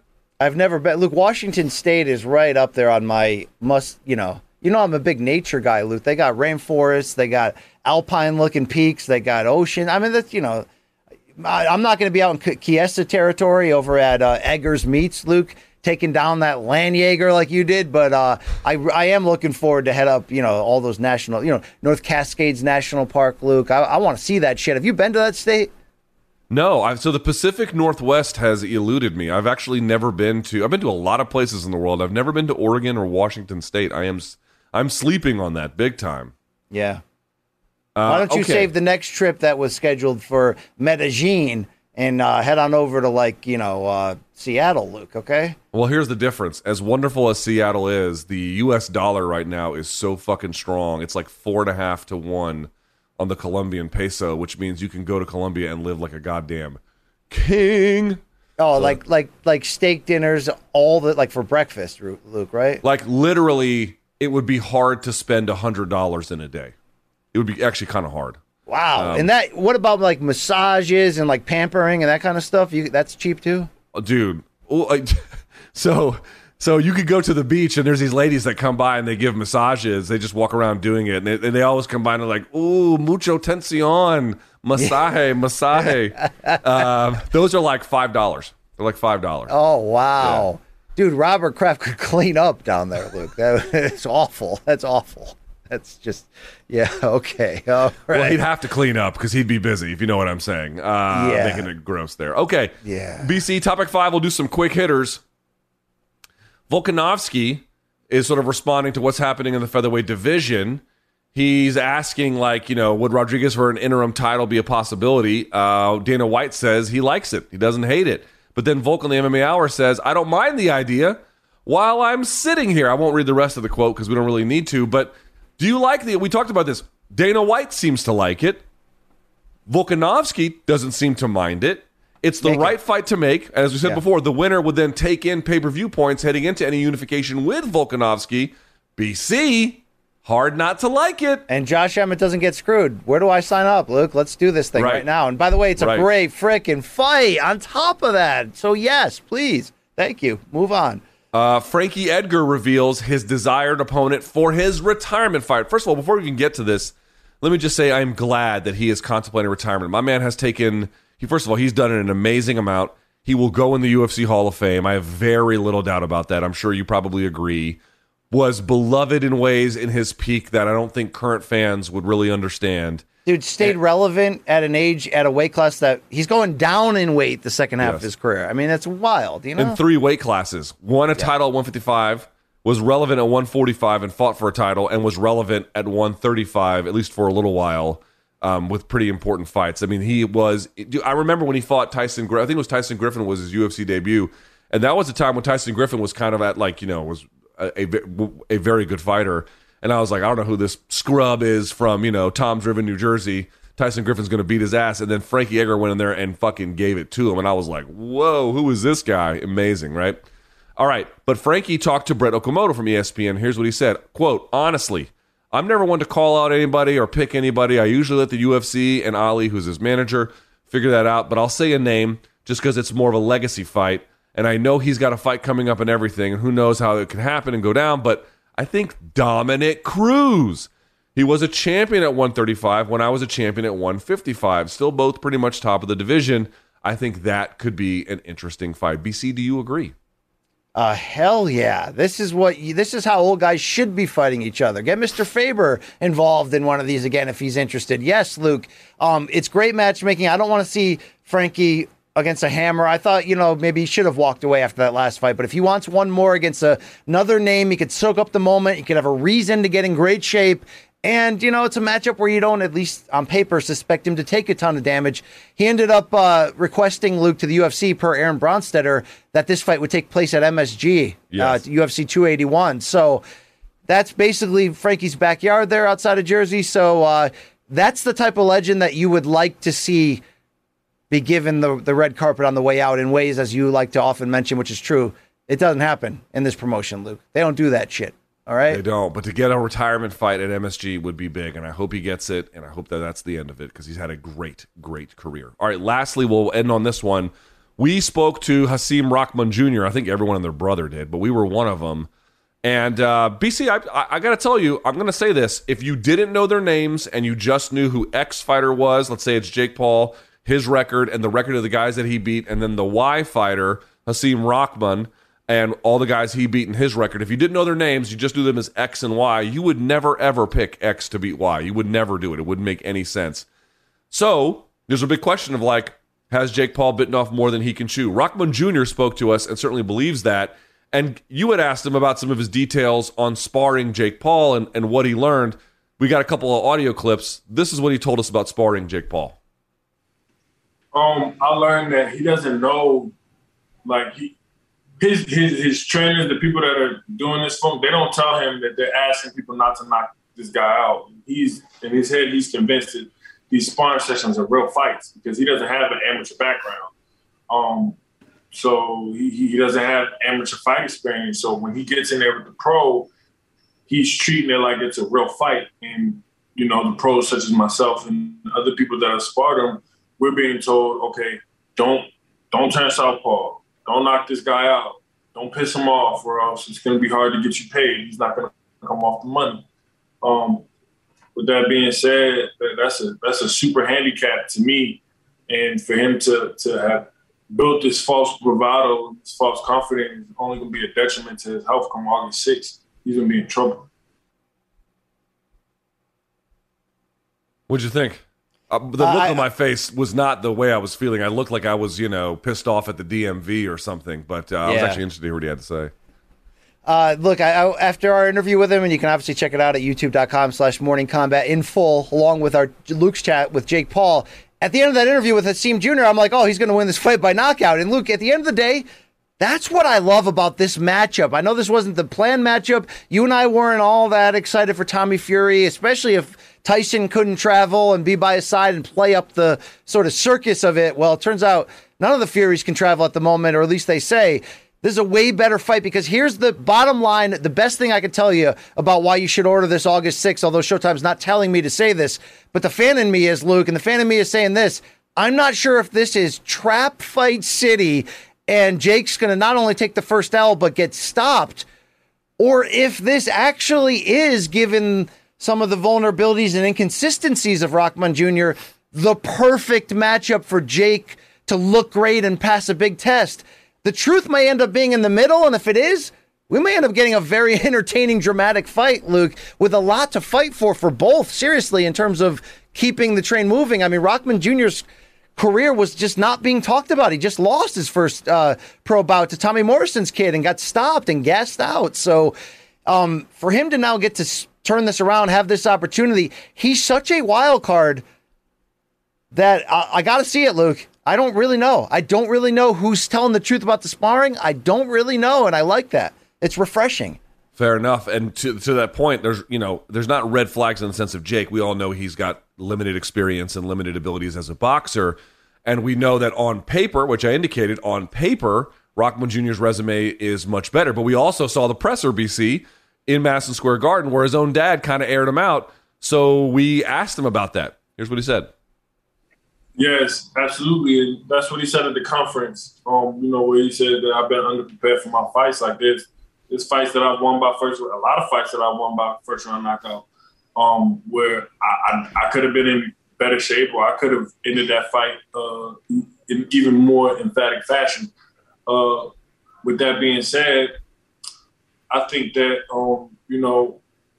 having an honest person in your corner is the best thing. Because I know when it comes down to it, he's going to be honest. He's going to let me know what's going on. He's going to let me know what I need to do. And if I listen, I'll come out on top. There you have it. So that, again, August 6th, Showtime pay-per-view. I got to tell you, if you're not interested in Jake Paul, then you're not interested in Jake Paul. But if you are at all curious about what his actual boxing ability is, this is by a million miles the best time to figure out what he's got. This is it. For all of the red flags and the short notice and the weight, which will complicate matters, BC, I think you would agree, we've never had a better test case to see. Because even with the Fury fight, I don't think it would have told you.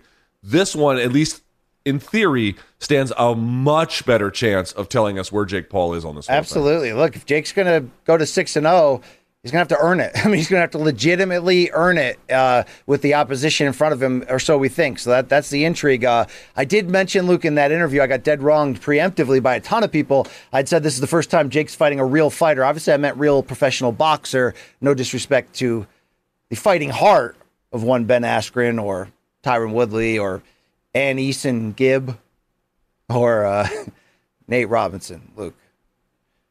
Right. Or KMIZ or KLF is going to rock you. Yeah. Yes. Okay. BC, I want to remind folks, we are a nominee for the Best Sports Podcast and Best Male-Hosted Podcast category in the People's Choice Podcast Awards. We appreciate all you guys for all you do for us, of course, and we hope you enjoy the show enough to nominate us to advance to the final round. To nominate Morning Combat, go to podcastawards.com, or you can scan the QR code on your screen. But it's podcastawards.com/app/sign up, and then toggle down to the sports category. The whole process takes less than 60 seconds, BC. We've included a link at the top of the episode description as well. Yeah, I mean, we don't have to always nail this, but this allows us to do some of the fun BS that we love to do and involve you. So I'd love to have a live show in NYC, Luke. So do support us in ways like this. Maybe we can get something like that off the ground. Thank you with respect to Uriah Faber, Luke. We are the team alpha male in this space, in this division. And I think that's why we're up for best male podcast with all male viewers. Who would be the Dwayne Ludwig in that case? Who, the guy who gets to bang? All right, BC. We may have to pause in the middle of fan subs. It depends how fast they go, because we are expected to get Tom Aspinall live in about 10 minutes. But for now, we can always go back and finish. But let's go to the fan subs, huh? Yeah, morningcombat@gmail.com. You can send in your artwork. Mikey Mormile will sift through them. And here's the best of the best. We call it fan submission. You've got mail. Fan subs. You've got mail. Viewers. Yes. All right. Let's start out with Michael. He says, I found Luke's classmates' cushion Elo sand. I'm sorry. Luke's classmates' custom Elo sand. Just like BC said, they were Avias with a Sharpie. Yeah, Luke, what the hell? I mean, Craig Elo? I mean, Air Elo? I honestly, I'm so glad that I'm wrong, because it makes for parody in the funniest of ways. But I could have, if you had told me in a deposition where I was, hand on the Bible kind of thing, under oath, I would have told you I saw some Elos in 7th grade. I must be out of my fucking mind. Did you have some bullshit basketball shoes at that age, like Voigts or like, dude? LA let Gear? me tell you. I've told you this before. So my parents were divorced, right? And shocker that I turned out the way that I did. But wow. So I have two stories about this. One, I've told you before. My dad bought us the Reebok pumps, and this was the kind when Reebok had like the little basketball, like the orange basketball on the tongue of the shoe. D. Brown, baby. Yeah. And my brother got him and brought it home from my dad, and my mom made us take it back. I never got to wear them one time. I was so fucking pissed. That was once.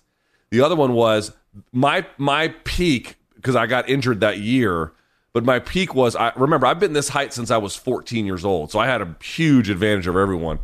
And I was it was my 8th grade year, I was on the basketball team, and my mom refused to go along with the team, like, you know how the team would like buy shoes at large, and everyone pays their thing, and we were all going to get these like sick Nike Air, basketball shoes, and my mom made me buy like these brand new fucking ugly ass, this was like the mid 90s too, so you can imagine the color patterns, New Balance basketball shoes. Oh God, that were just the fucking worst. Worst.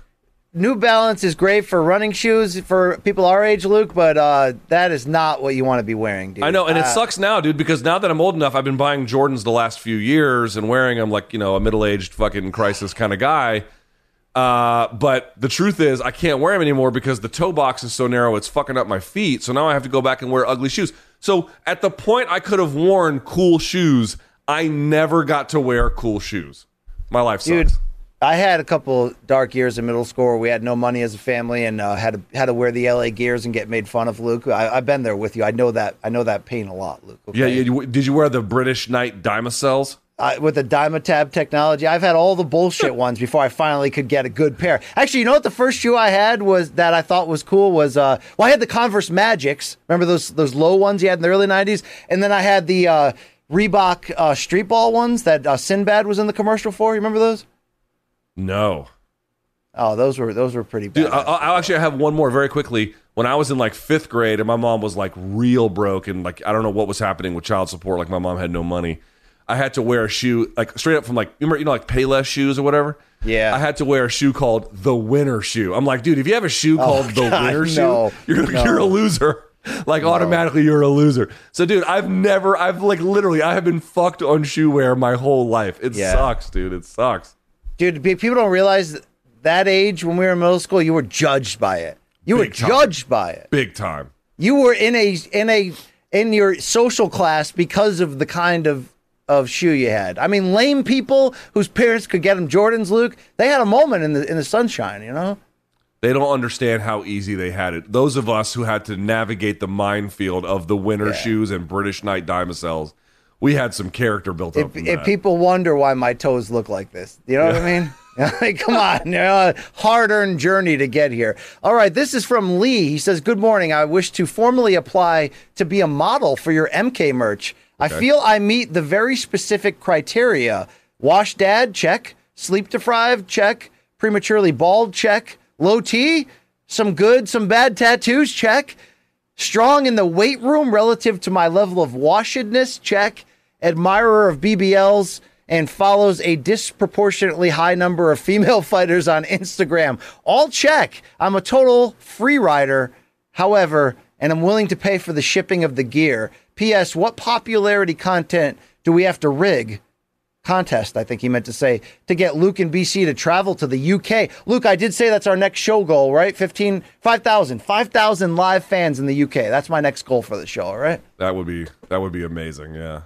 What do you think about this bloke's attempt, Luke, to wear our merch as a model? And is he strong as shit as he thinks? It's Lee. Yeah, I can't quite see how many plates he has on. Let's see, 1, 2. I can't quite see because my glass. Let's see, 1, 2, 3, 4, and then it looks like he has the 35s on, which only a weirdo puts on his thing. So these aren't straight up deadlifts. It looks to me like a block pull. So he's got it slightly off the ground, but he fits that schmedium tank top fairly well, right? Yeah, I gotta say, and also the mechanics here look, for the most part, pretty good. Folks like the top of his back is rounded, which is true, but that doesn't matter. What only matters is if the lumbar part of the back is rounded.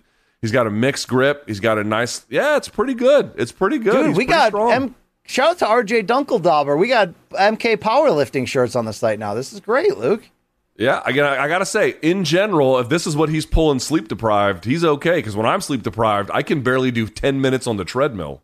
Yes, or 60 minutes on the MK. Yeah, I know. 60, yeah, exactly. Before my feces turn into, Before you get angry and you suddenly threaten that you'll have another job. All right, look, this from Scott. He says, the fights on Saturday, water park on Sunday, make a Donk Data clothing line because y'all have some dads out here repping. Also, can't watch your podcast while my sons are in the room because y'all got the potty bocas. Luke, this is Scott.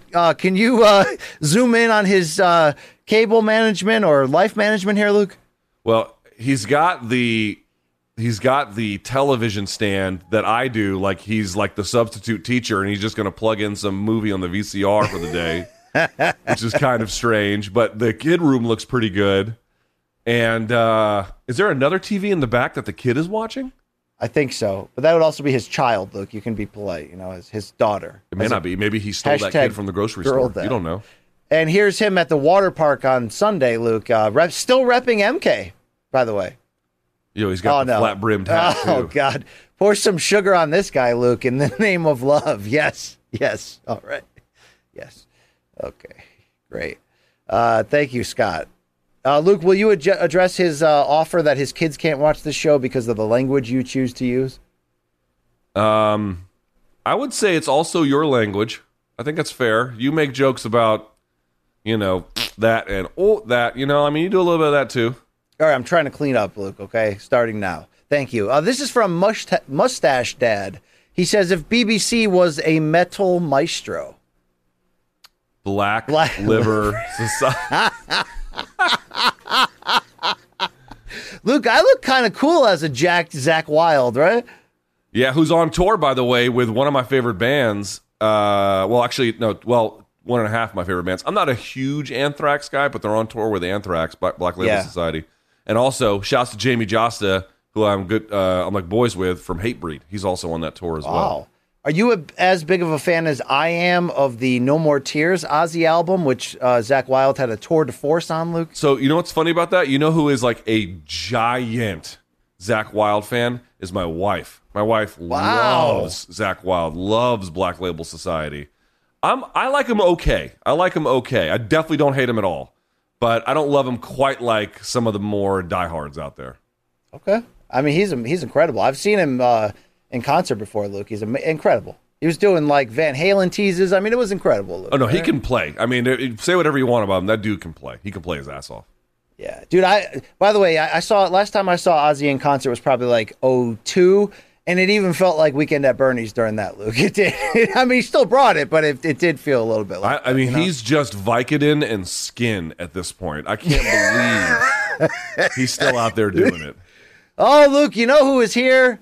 Not Tom Aspinall yet, but Appy, Luke. David Appleton, fresh from France, Luke. Fresh out of the jail cell, I think. He says, "Hi, guys. I thought I'd take a break from painting myself as a sex pest and send in a more normal fan sub. So here I am with the kids. Yes, alarmingly, I have children. We were on holiday in the north of France, rocking the MK gear. My kids refused to wear MK merch for the photos, labeling it T-shirts to boomer. Even Brian should be able to pronounce that and translate that. Yours wholesomely, it's Appy, David Appleton. P.S. I just actually got recognized in Paris the other day. Don't know if they recognized me specifically for the MK shirt, but a couple definitely pointed at it and smiled appreciatively. You're taking over the world, boys. Luke, in the To Catch a Predator circles, we're huge, apparently. This is great, right? I know. It's like when you got recognized, I mean, like, by what? The police? Like, what do you mean exactly?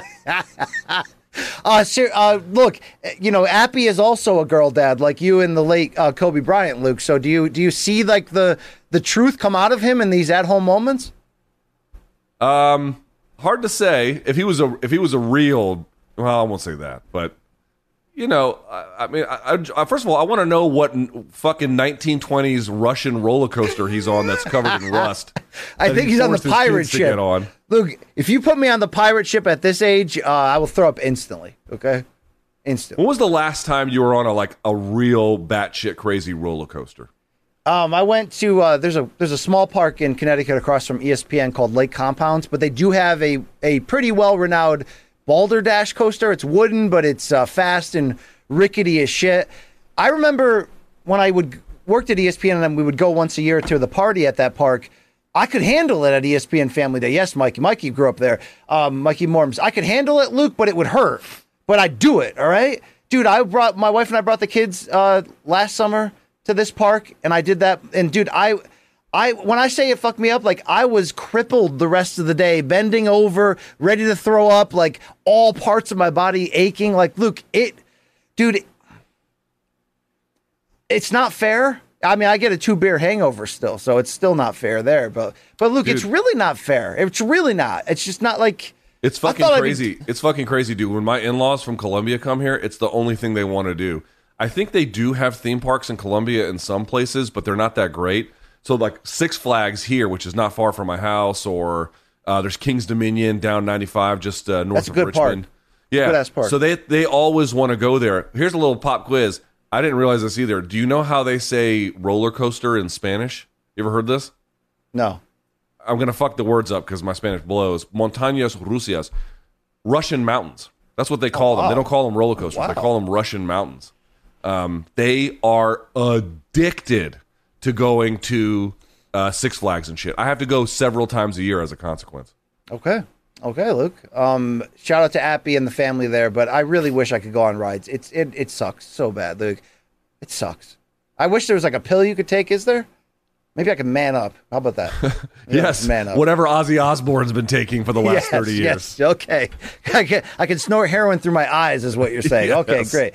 Finally, we have Danger Mouse sliding in. He says, "Hey, BC, I'm back like a jilted lover after the production team passed over my Margaritaville art last week. I did see this on Reddit, I think, Luke. It was pretty good.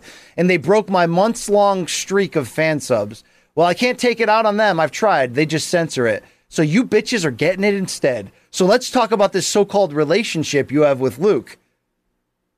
Hugging Luke? No. Hugging Michael. Look at this. And look how happy Luke is when BC just dives straight in for the man hug with a relative stranger. Dude, that is so fucking is it me? Is it my deodorant? What is it, BC? I don't know, Luke. We'll have to dig deeper on the next MK doc. That is, dude. I didn't even put two and two together. That is so fucking. I have funny. Offered for us to go to MK couples therapy for the doc, and you have not taken me up on that. The next one from Danger Mouse. He says, "Time now for me to be the voice of the Morning Combat chat room and make their feelings known about a certain social media presence who's been receiving a lot of attention recently. Luke is probably not going to like this one, which means he will really hate the dirty version that I suspect will only make it to the production team's private chat." Let's see what he's saying here, Luke. Can you blow it up? I can't see it. That is blown up. It says Morning Combat 2020 on top. There's the meme of you playing draw 25. I see. So take 25, or talk about Jake Paul, or take 25 no in 2020, and then 2022 I'm interviewing the guy. I mean, listen. Oh, that's like Wayne's World, Luke. Look at that. First of all, very funny. It's very funny. I'm not mad at it at all. Listen, guys, I would like to do good things at Showtime. I'm trying to be a good soldier. It comes with talking to Jake Paul. I had a short conversation with him. It is lampoonable. I don't mind that. But your boy is trying to be a good soldier. Yes. Keep it up. You're doing great. He's got one more on the same subject, apparently, this Danger Mouse, Luke. Okay, let's see. All right, you know what? Luke, this isn't dead wrong, but, we do stay accountable, even in fan subs, Luke. Yes. Listen, they have a right to roast us, and they should. By the way, is that Gavin and Gwen in the back there? It is. What's Gavin's last name from Bush? Rosedale. That's it. Rossdale? Whatever the fuck it is. Yeah. Dude, remember in high school, every chick wanted to bang him? Remember that? Oh, hell yeah. I think I did too for a hot second there, Luke. They were hot. They had a minute. I think the thing about them is they didn't have a sustainability of great albums, but they had at least what I would consider 5 like top tier radio tracks, like rock radio Everything tracks. Zen and Glycerine are the 2 biggest ones, right? Yes.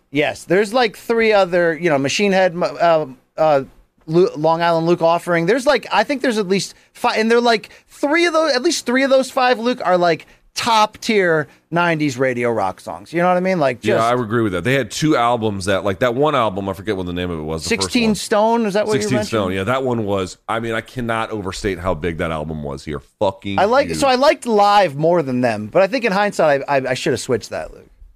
So Live had the good 2 albums culminating in Throwing Copper. Yes. But they had an album after that where one of the lyrics of one of the songs was, "This puke stinks like beer," and it was the worst fucking song. Are you talking ever. about the Secret Samadhi album, which had the hit that no one talks about, which was great, called Turn My Head? Yes. I mean, that was, Yes. I had that one too, Luke, okay? You would agree, Throwing Copper, though, that's peak Live, right? That's hell Apex yeah. Live. Dude, that's peak 90s. I'm not like Wallflowers bringing down the horse. I'm not here to tell you Live Throwing Copper is a 5-star, go out and buy it tomorrow, but it's peak fucking 90s, Luke. It's like, what did the 90s feel like and sound like? And I'll throw that up there. That's my life, Luke. All right, so BC, let's talk about this out loud. We have a choice to make here. We're waiting on Tom Aspinall. If they could give us an update in the chat, we don't have him yet.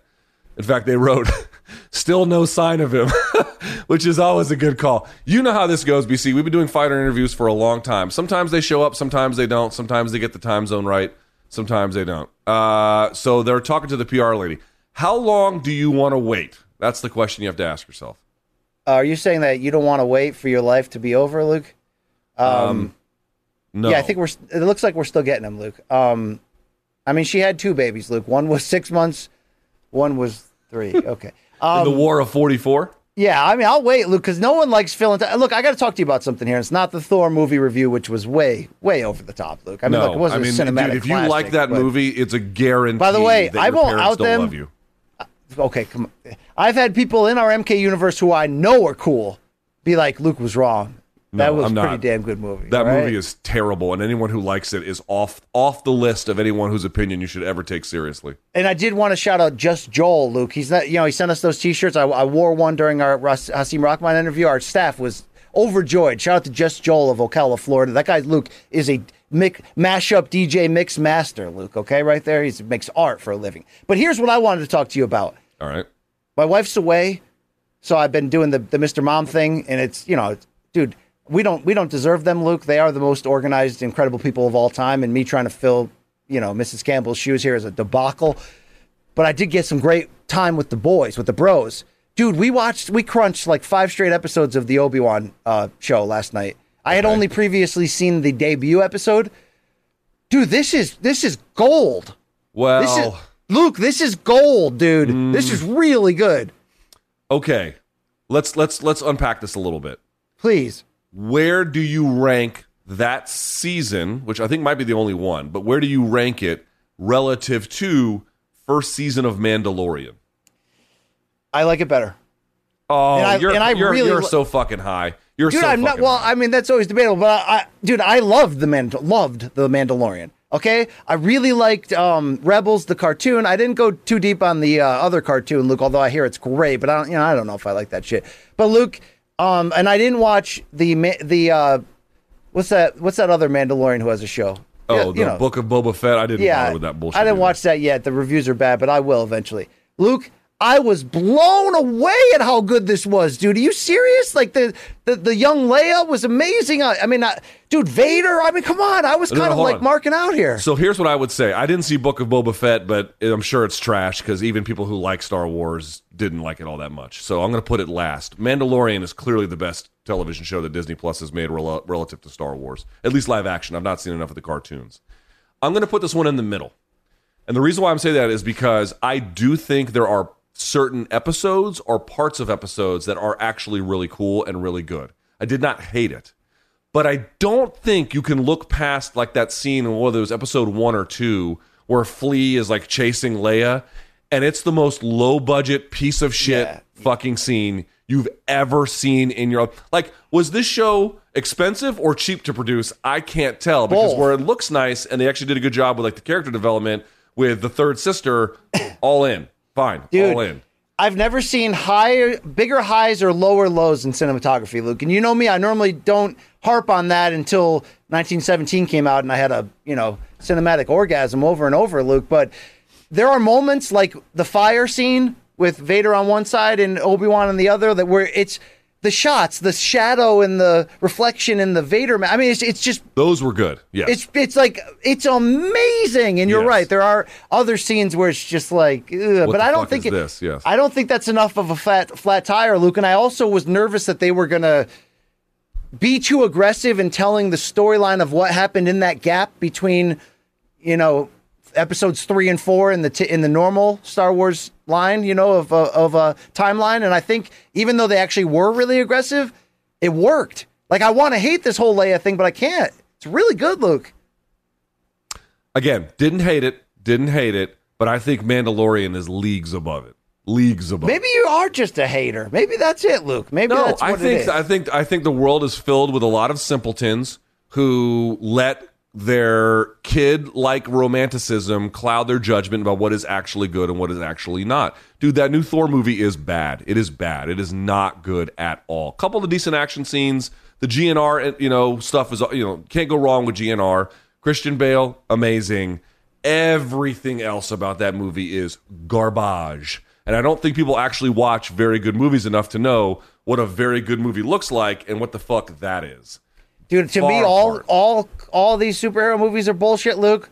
I was entertained by that one. Maybe I should watch them more, okay? Maybe I'll get back to you. Here's what I'll say. Luke, if you like that one, you will love Thor Ragnarok, which, by the way, the same director made both of those, which is kind of weird because he got that one right and the other one really wrong. But like the Thor movies in general, like Thor Dark World and shit, I didn't hate, but I didn't love all that much. But there are definitely better Thor movies. Everybody was like, BC, you got to watch Deadpool. That's going to be your entry into this. That's your type of superhero movie. I tried, Luke. I was like 20 minutes in, and I was like, this blows. I'm out of here, Luke. All right? I was out of there. I never came back. Where are you on Spider-Man? I don't touch that shit either, okay, Luke? I think Spider-Man is a little overrated, but I do like Spider-Man. I don't touch, no, I'm not really into any of that stuff. Did you watch The Punisher? No, I don't. I didn't even watch those Batman ones until we did for that extra credit homework. It was really good, but I also don't chase that stuff either, Luke. Oh wait, we were Dick talking Tracy about this. Well, we were talking about this. Out. What's the war movie you haven't seen yet where I lost my fucking mind? Do you remember? Oh, Run? Isn't that? No. You've seen Saving Private Ryan, right?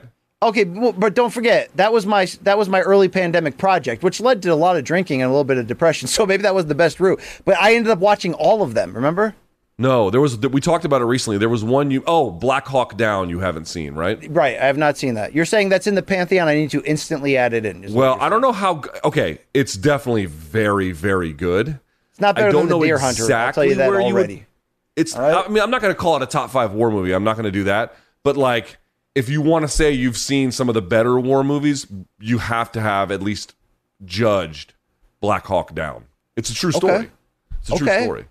By the way, I like The Hurt Locker a lot more than most people. I thought that was great, Luke. Hurt Locker's very good. Hurt Locker's really good. It's. I mean, the best are probably the Deer Hunter, Apocalypse Now. You know what I'm saying, Luke? What do we got, Corey? Talk to me. Well, Corey, why don't you just be honest? Are they going to get him, or what's the deal? Okay, I mean, because we're trying to keep this ship afloat, and the audience is going to be checking out here pretty soon, and I wouldn't blame them. So more like Ship of Fools, Cinderella's going to turn back into a pumpkin here fairly soon. BC, I did finish 2 shows recently.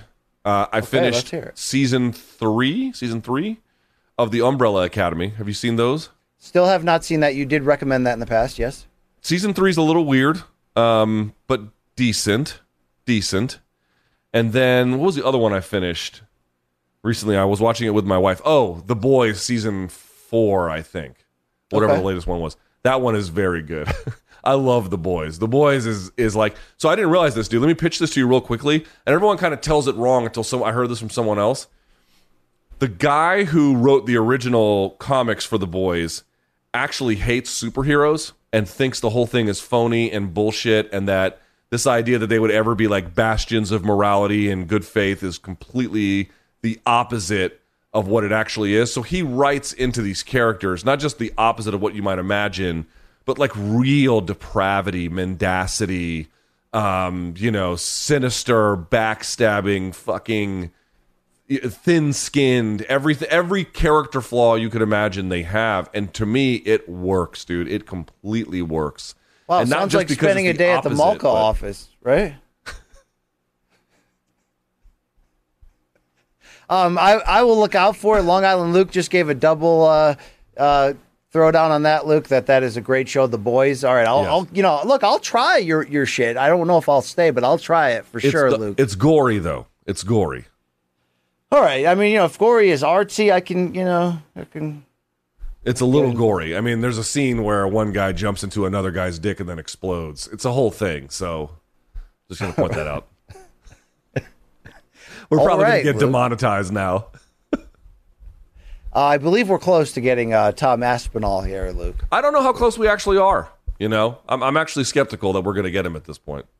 I mean, that would be on brand, on par with your history in terms of. This is why, optimism. Dude, from the beginning of this show, when we created it in 2019, this is why I was like, I really don't want to do. We can do interviews, but I don't want to do them as part of the show. Right. It's because it's actually, and I tried this with MMA Hour as well. Like Ariel makes it look a lot easier than it is.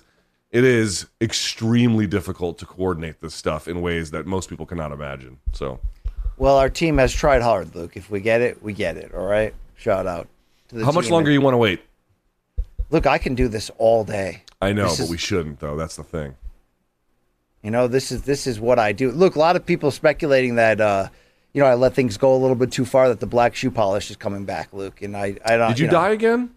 No, I've been going full on gray to my wife's detriment. Yeah, she doesn't like it. She's like, color that stuff, Luke. You're not that old, okay? So I'm at a crossroads right now, Luke. Okay. Has your wife ever commented on how I look grayer than Gandalf? Maybe a couple times, but she, from a distance, she seems to like you, Luke. You're my business partner. You're my editorial husband. Okay. Hey, speaking of which, we still haven't gotten the families together for some complicated reasons. Are we going to get them together in 2022? Yes, I hope. You think so? I mean, I don't know, Luke.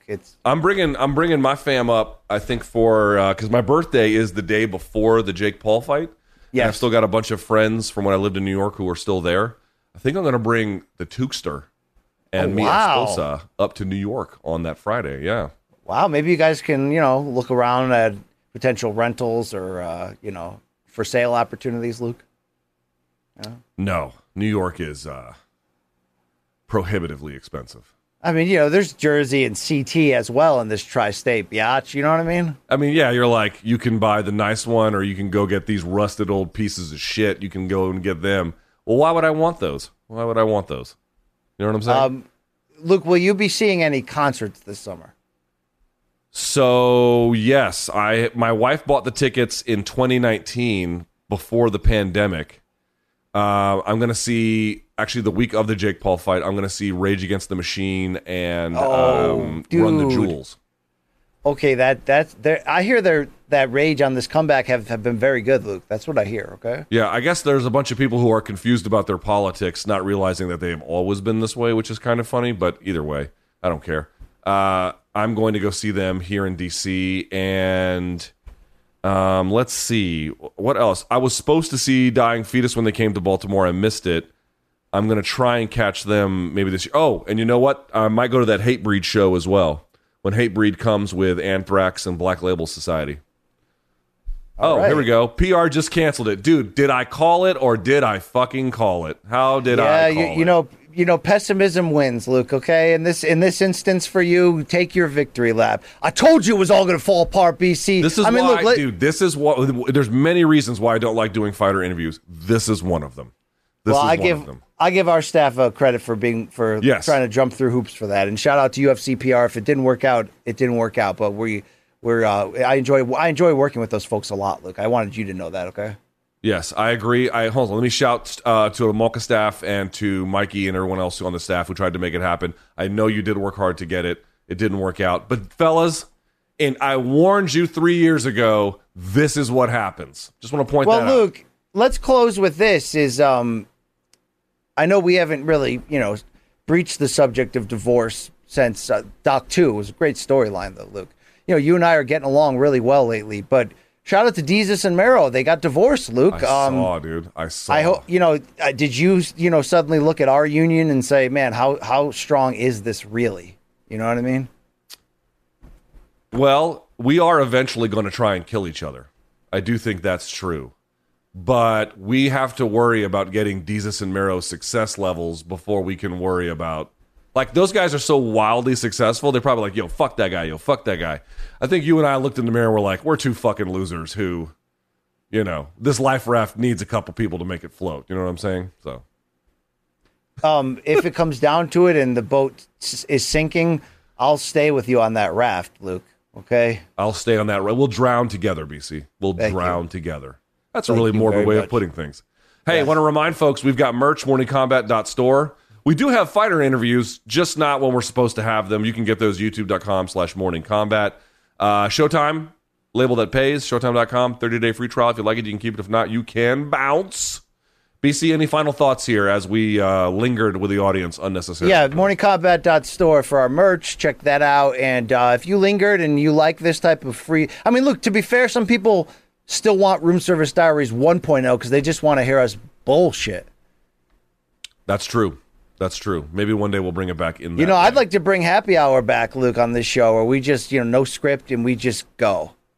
Just go. I just don't drink like that anymore. No, you don't have to drink, Luke. You're just having a conversation with another man, okay? Yes, but if I ask you to hang out, you always tell me no.